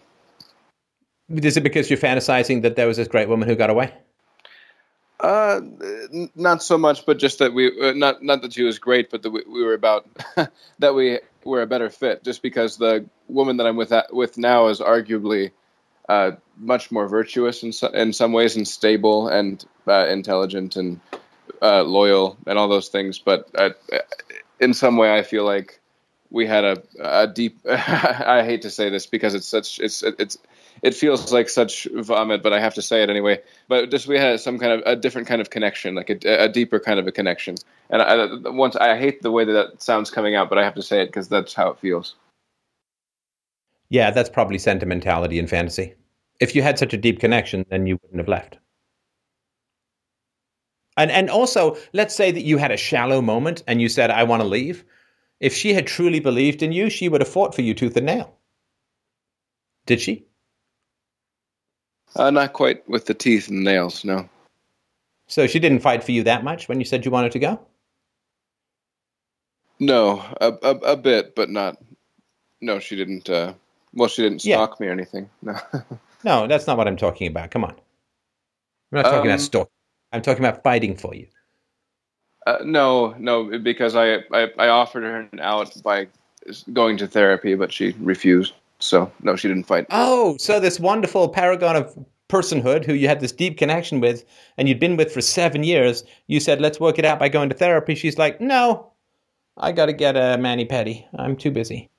No, she wasn't too busy. She just didn't believe in it because she's more into the New Age yoga kind of metaphysics. Oh, she was a mystic. She does. So the talk therapists are evil. Oh, so you degree. had a deep connection with madness. Yeah. Yes. Okay. Absolutely. Yeah. That is a deep connection. Just not with something that's healthy. I can't deny it. No, but that's Right. the Yeah. So, I mean, you keep working on your own virtue and keep working at being a better person. Commit to be honest with everyone in your life, and be awake to your possibilities. Be awake to the decisions you have to make. Don't drift. Don't be apathetic. Don't be indifferent. Don't just let things happen to you. Oh, this woman wants to date me. Okay, I'll get. Oh, she wants me to move in. Okay, I'll move in. Oh, she wants me to stay. She wants me to take care of her dogs. Okay. Don't be passive. Don't be a leaf on the stream.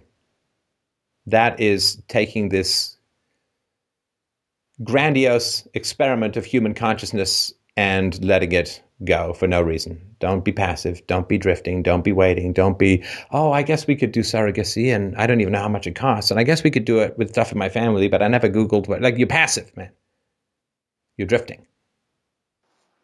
Perhaps, but I actually have I've described it that way, and I understand why you'd have that impression. And you're right, and that there's that influence. There's that that's kind of going on in a certain way. I don't know how to balance that as much with my own ambitions as altering them or like staying true to my ambitions or altering them to find some new vision, to a new dream that I might be missing. Something like I don't want to pass up a good thing because I'm looking for something that I think might be good in the future, if that makes sense. I'm unsure of how to balance. This is just okay. No. This is stuff you say to yourself. No, this is stuff This is verbal diarrhea that you say to yourself so that you don't have to make any real decisions. This is just stuff that you confuse yourself, and you try to confuse me with a whole bunch of like maybe this, maybe that. I don't know. I could be. You just say this to yourself so that you baffle yourself and you paralyze yourself. I can feel it. Like my brain is just like separating, like this. You know, like Sputnik at a high altitude. It's like I'm trying to make a coherent point, and you give me this squid ink nonsense back, and it's like, I don't know, up is down, black is white, maybe this, maybe that. It's like, it's just self-paralysis. Okay, I'm feeling a lot of resistance right now, and my brain is fogging up. So good. Something's going on. Let's see. Are you passive? If I'm wrong about that, tell me. I mean, I'm just telling you what I think. I don't think that I'm. I think that I'm not passive. I'm not a passive person. I'm I'm kind of a prick in people's sides to a certain degree. Let me give you the evidence that I see. Yes, please. What if I just have these urges and have sex with someone else? What if I'm really attracted to someone else? What if this woman in the past was so much better and I screwed it up? Right? This is all passive stuff. What if stuff happens? What if I was right? What if something happens to me and I end up attracted to someone else? Right? That's passive. Okay. Yes. I was hesitant to date this new woman, but I ended up dating her anyway because she wanted me to. And I moved in with her because she really needed me. I guess I needed her too, but, that's passive. That's letting yourself be pulled along by the gravity well of other people's needs. Oh, I don't know if I want kids or not, and maybe we've got these solutions, but I've never even spent 10 seconds to Google to find out how much they are or whether it's wise to have a family member as a surrogate. Oh, no, I was completely aware of the costs. Yeah. But not about whether or not, but also, you can't afford it. Oh, no, I can pull the funds. Yeah. It's not a problem. You can afford $750,000 for the 2 to 3 children you're thinking of? We've already explored quotes, and through different methods there are different prices. But yes, for about $250,000 you can get finance, and that's what we've been looking at. But yeah, James, he asked you earlier when we brought up the price, and you said no. So I'm a little confused now.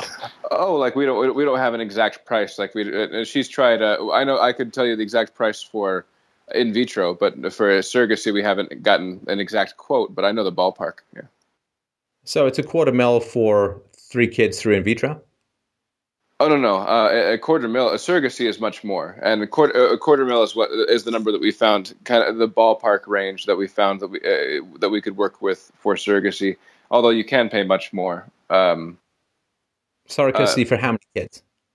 That's some say that they will guarantee one. And that's $250,000, and that's like a guarantee at $250,000. Like they will use multiple surrogates if needed, and they will. For one child. So $250,000 of after-tax money for one. Correct. Yeah. And you don't have that kind of coin, I'm assuming. No, but I could get it financed. We've looked at financing options. Of course, you can get anything financed. You can get an Iraq War financed if you want, but the point is that you're then going to be starting to raise kids. If you want 2 kids, $500,000 in the hole. Absolutely, yes. It's quite the commitment that way.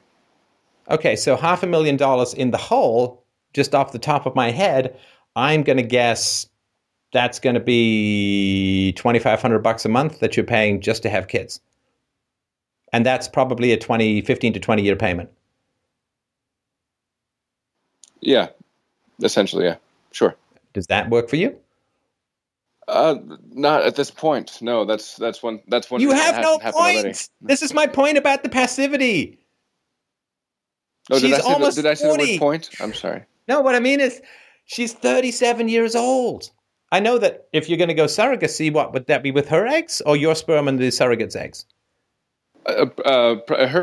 She has good eggs. Her eggs are not the problem, so it would be with her eggs. Yeah. No.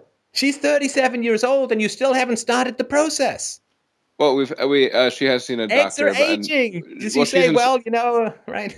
She's inspected the eggs recently. That's all I'm saying. And so it would be with my sperm and her eggs. You hope that there's good eggs. Plan. You don't know for sure, right? You don't know for sure, and that stuff can change. Her eggs are getting old, correct, right? Yeah. Mm-hmm. Okay. Yes. So this is what I mean. Like, in terms of passivity, you're just kind of drifting along. You have major $500,000 decisions to make. Which time is pressing if you want to use her eggs. Like, once she gets into her late 30s, early 40s, your risk of problems goes up hugely. Yes. This is what I mean by passivity. I understand, and I just never. It's difficult because I never saw myself, and I've always been a very not passive person. I've always made strong decisions and gone against the grain, kind of a thing. But you're absolutely right. Oh God, no! Listen, man. And the other evidence for passivity is that your last girlfriend let you drift off without even trying out therapy, which means that you were with a very passive person. And how can you be an active person if you're with a passive person? So, say that. How can I be with a? Sorry, say that again. So your last girlfriend, which is probably she was a passive person. You're saying, which could she was a passive person because mystics generally tend to be passive people, and she let you drift off from a 7-year invested relationship without even trying to go into therapy. So if you're such an active person and you're such a go-getter, what the hell are you doing with a passive mystic? We met very young, as you can. As you know, as is implied, but you were with her for 7 years. She didn't start out to be that mystic. She would listen, man. If you were active and she would passive, and if you were active and she was passive, she would have driven you nuts on the 3rd date. I'm tempted to defend myself, but I don't think that it would be productive. Why am I think it would be more productive to say why am I tempted to defend myself right now? Okay, here because you don't like the passive thing, right? So if you want to get 2 kids at this $250,000, right, then you're going to spend $3,163 for 20 years a month. $3,163 every single month for 20 years. That's 240 months, $3,163 of after-tax money. Which means you probably got to be making $4,000 to $4,500 a month to pay for your 2 children. That's going to cost you for 20 years $4,000 to $4,500 every single month, and that's at 4.5% interest, which is a pretty good rate. So that rate's not guaranteed either. Well, yeah, and the reason that your rate might be a lot worse is because if you borrow money to buy a house, they can always take back the house. But if you borrow money to make kids, they're not exactly going to repossess your kids, right? Right. So you're going to get a worse rate because there's no asset that they can repossess. You're describing the reasons that it hasn't happened already. But if it, do you think that if she was potentially, like if you say that if she's the right woman, if she's what I want for the rest of my life? Oh, this is a hell of a lot of right women, man. If you want 2 kids, Okay, so let's just say, Mike, can you give me 4,500 times 12?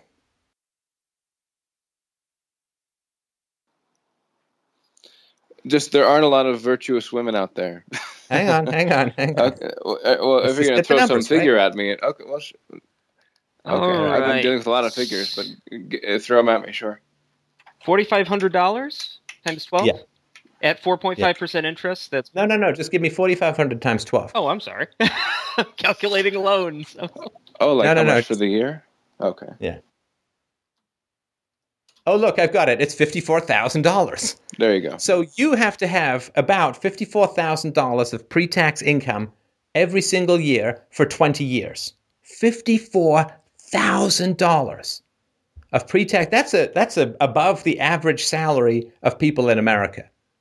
Just to have children with this woman, you've got to make $54,000 a year for the next 20 years. Mike, could you do me a favor? Sure. Okay. When you've finished paying off... Oh, actually, no, I can do this even easier. All right. Sorry. Okay. So, to have children, you are going to need to pay over 20 years over $1 million. Because, right, you're paying interest for 20 years, right? So the final cost of each child is going to be $500,000. And each child is going to cost a huge amount of money to raise as well, right? So they say that children cost, I don't know, what was it, $150,000 to raise to adulthood, right? So you're paying 10 times more just to have kids than it is going to be to raise them almost. And your final cost for the kids as a whole is going to be like $1.3, $1.4 million over the next 20 years. Those are some very high numbers, yes. And the fact that you've needed to make this decision for quite some time and you haven't run any numbers tells me everything I need to know about passivity. Like I said, I wouldn't say any numbers. It's I had an idea. Oh, dude, you don't want to be doing this. You don't want to be doing this at this point in the conversation. I'm telling you that. You're right. I'm sorry. You don't. You really don't. It's an impulse that's very difficult to fight right now, and I don't know why. Yeah, you want to paper over this, right? Because you think it's going to be better if you paper over it. Like if I say I really want to start a business and I'm involved with a partner and we've really got to start this business and we've got to start it this year and I haven't run any numbers or have any business plan, what would you say to me? No. Like, no, you don't really want to do it because if you really wanted to do it, you'd have run the numbers. Well, yeah, that's what you're right in the sense that I don't want to do it right now, and we've talked about that, and she's willing to suspend it somewhat into the future, and I don't know how. You haven't run the numbers. How long did this take us? 5 minutes? Don't tell me you can afford this. You can't.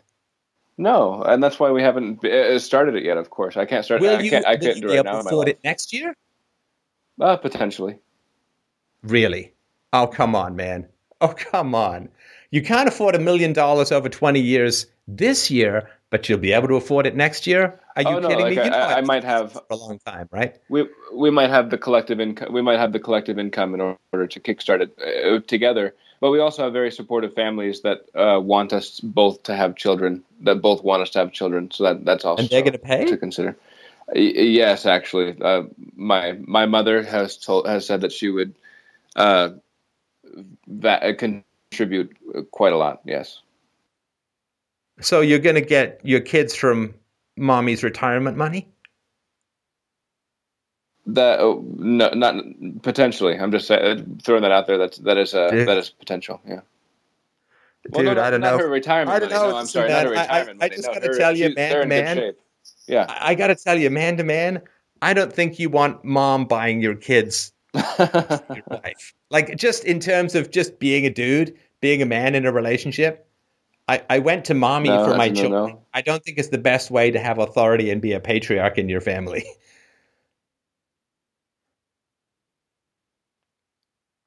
Okay, I'll consider that. I'll have to think about that. And maybe just because I had a really passive influence right then when you said that, that was just kind of like, well, they want me to. They want to have a kid. I want to have kids eventually, and they're willing to pay for it, so may as well. But that's very passive, right, like you said. So, and I don't know where all this is coming from. Like I thought it had something to do with R and K, but maybe it doesn't. Well, it kind of seem like, does. It kind of does. It kind of does, I think. You need to design your life and not just take opportunities. This woman came along and she wanted to have a relationship, so we're having a relationship. Oh, she's kind of infertile, but I guess we'll do in vitro or we'll do surrogacy. Oh, I can't afford it, but maybe my mom will pay. Like you're not designing anything. You're just like in any way that you're like a dandelion in the wind. Oh, the wind's taking me over here. Oh, I guess I could try this. Oh, I haven't really run any numbers, and this woman really wanted to go out with me, and my last girlfriend was passive, and like there's a pattern here. No, there's a huge pattern, and it goes further than that. And now that you're describing it that way, I can see that I could even give you more examples throughout my life, but I won't go into that. You can give me summary versions because it's late and I want to finish the show, but I'm happy to hear some summary versions.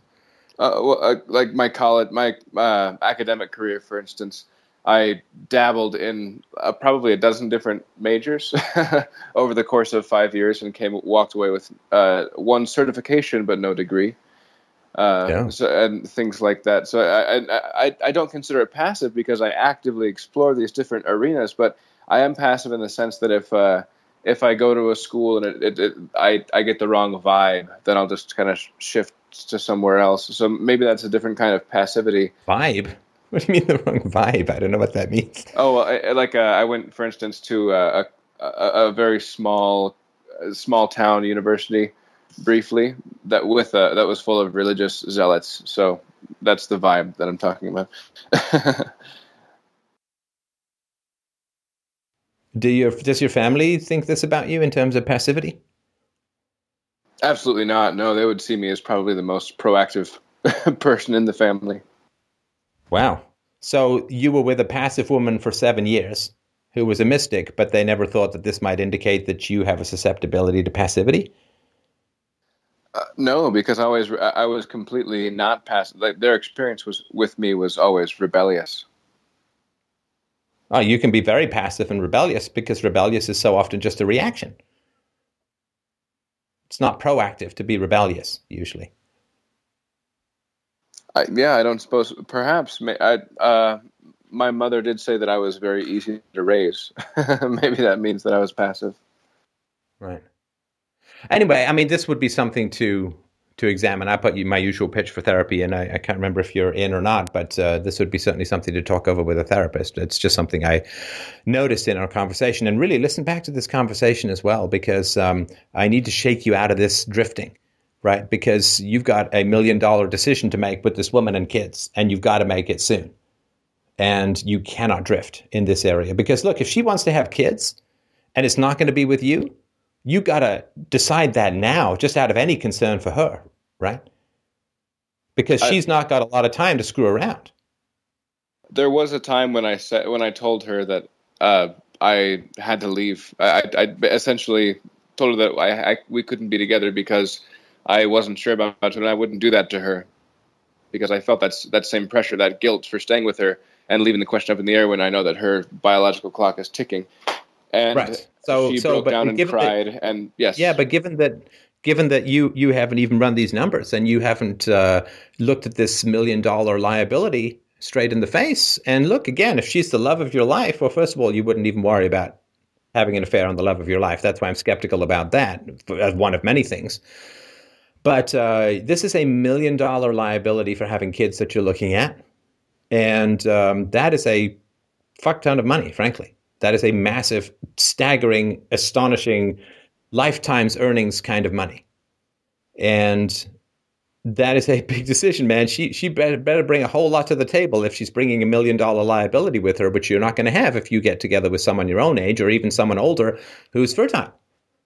Okay, so if she's got enough virtue to dig herself out of $1 million liability, I mean, if she came with $1 million of debt but was fertile, would you be like, yeah, I'll pay that debt? No. Okay, but that's the same thing.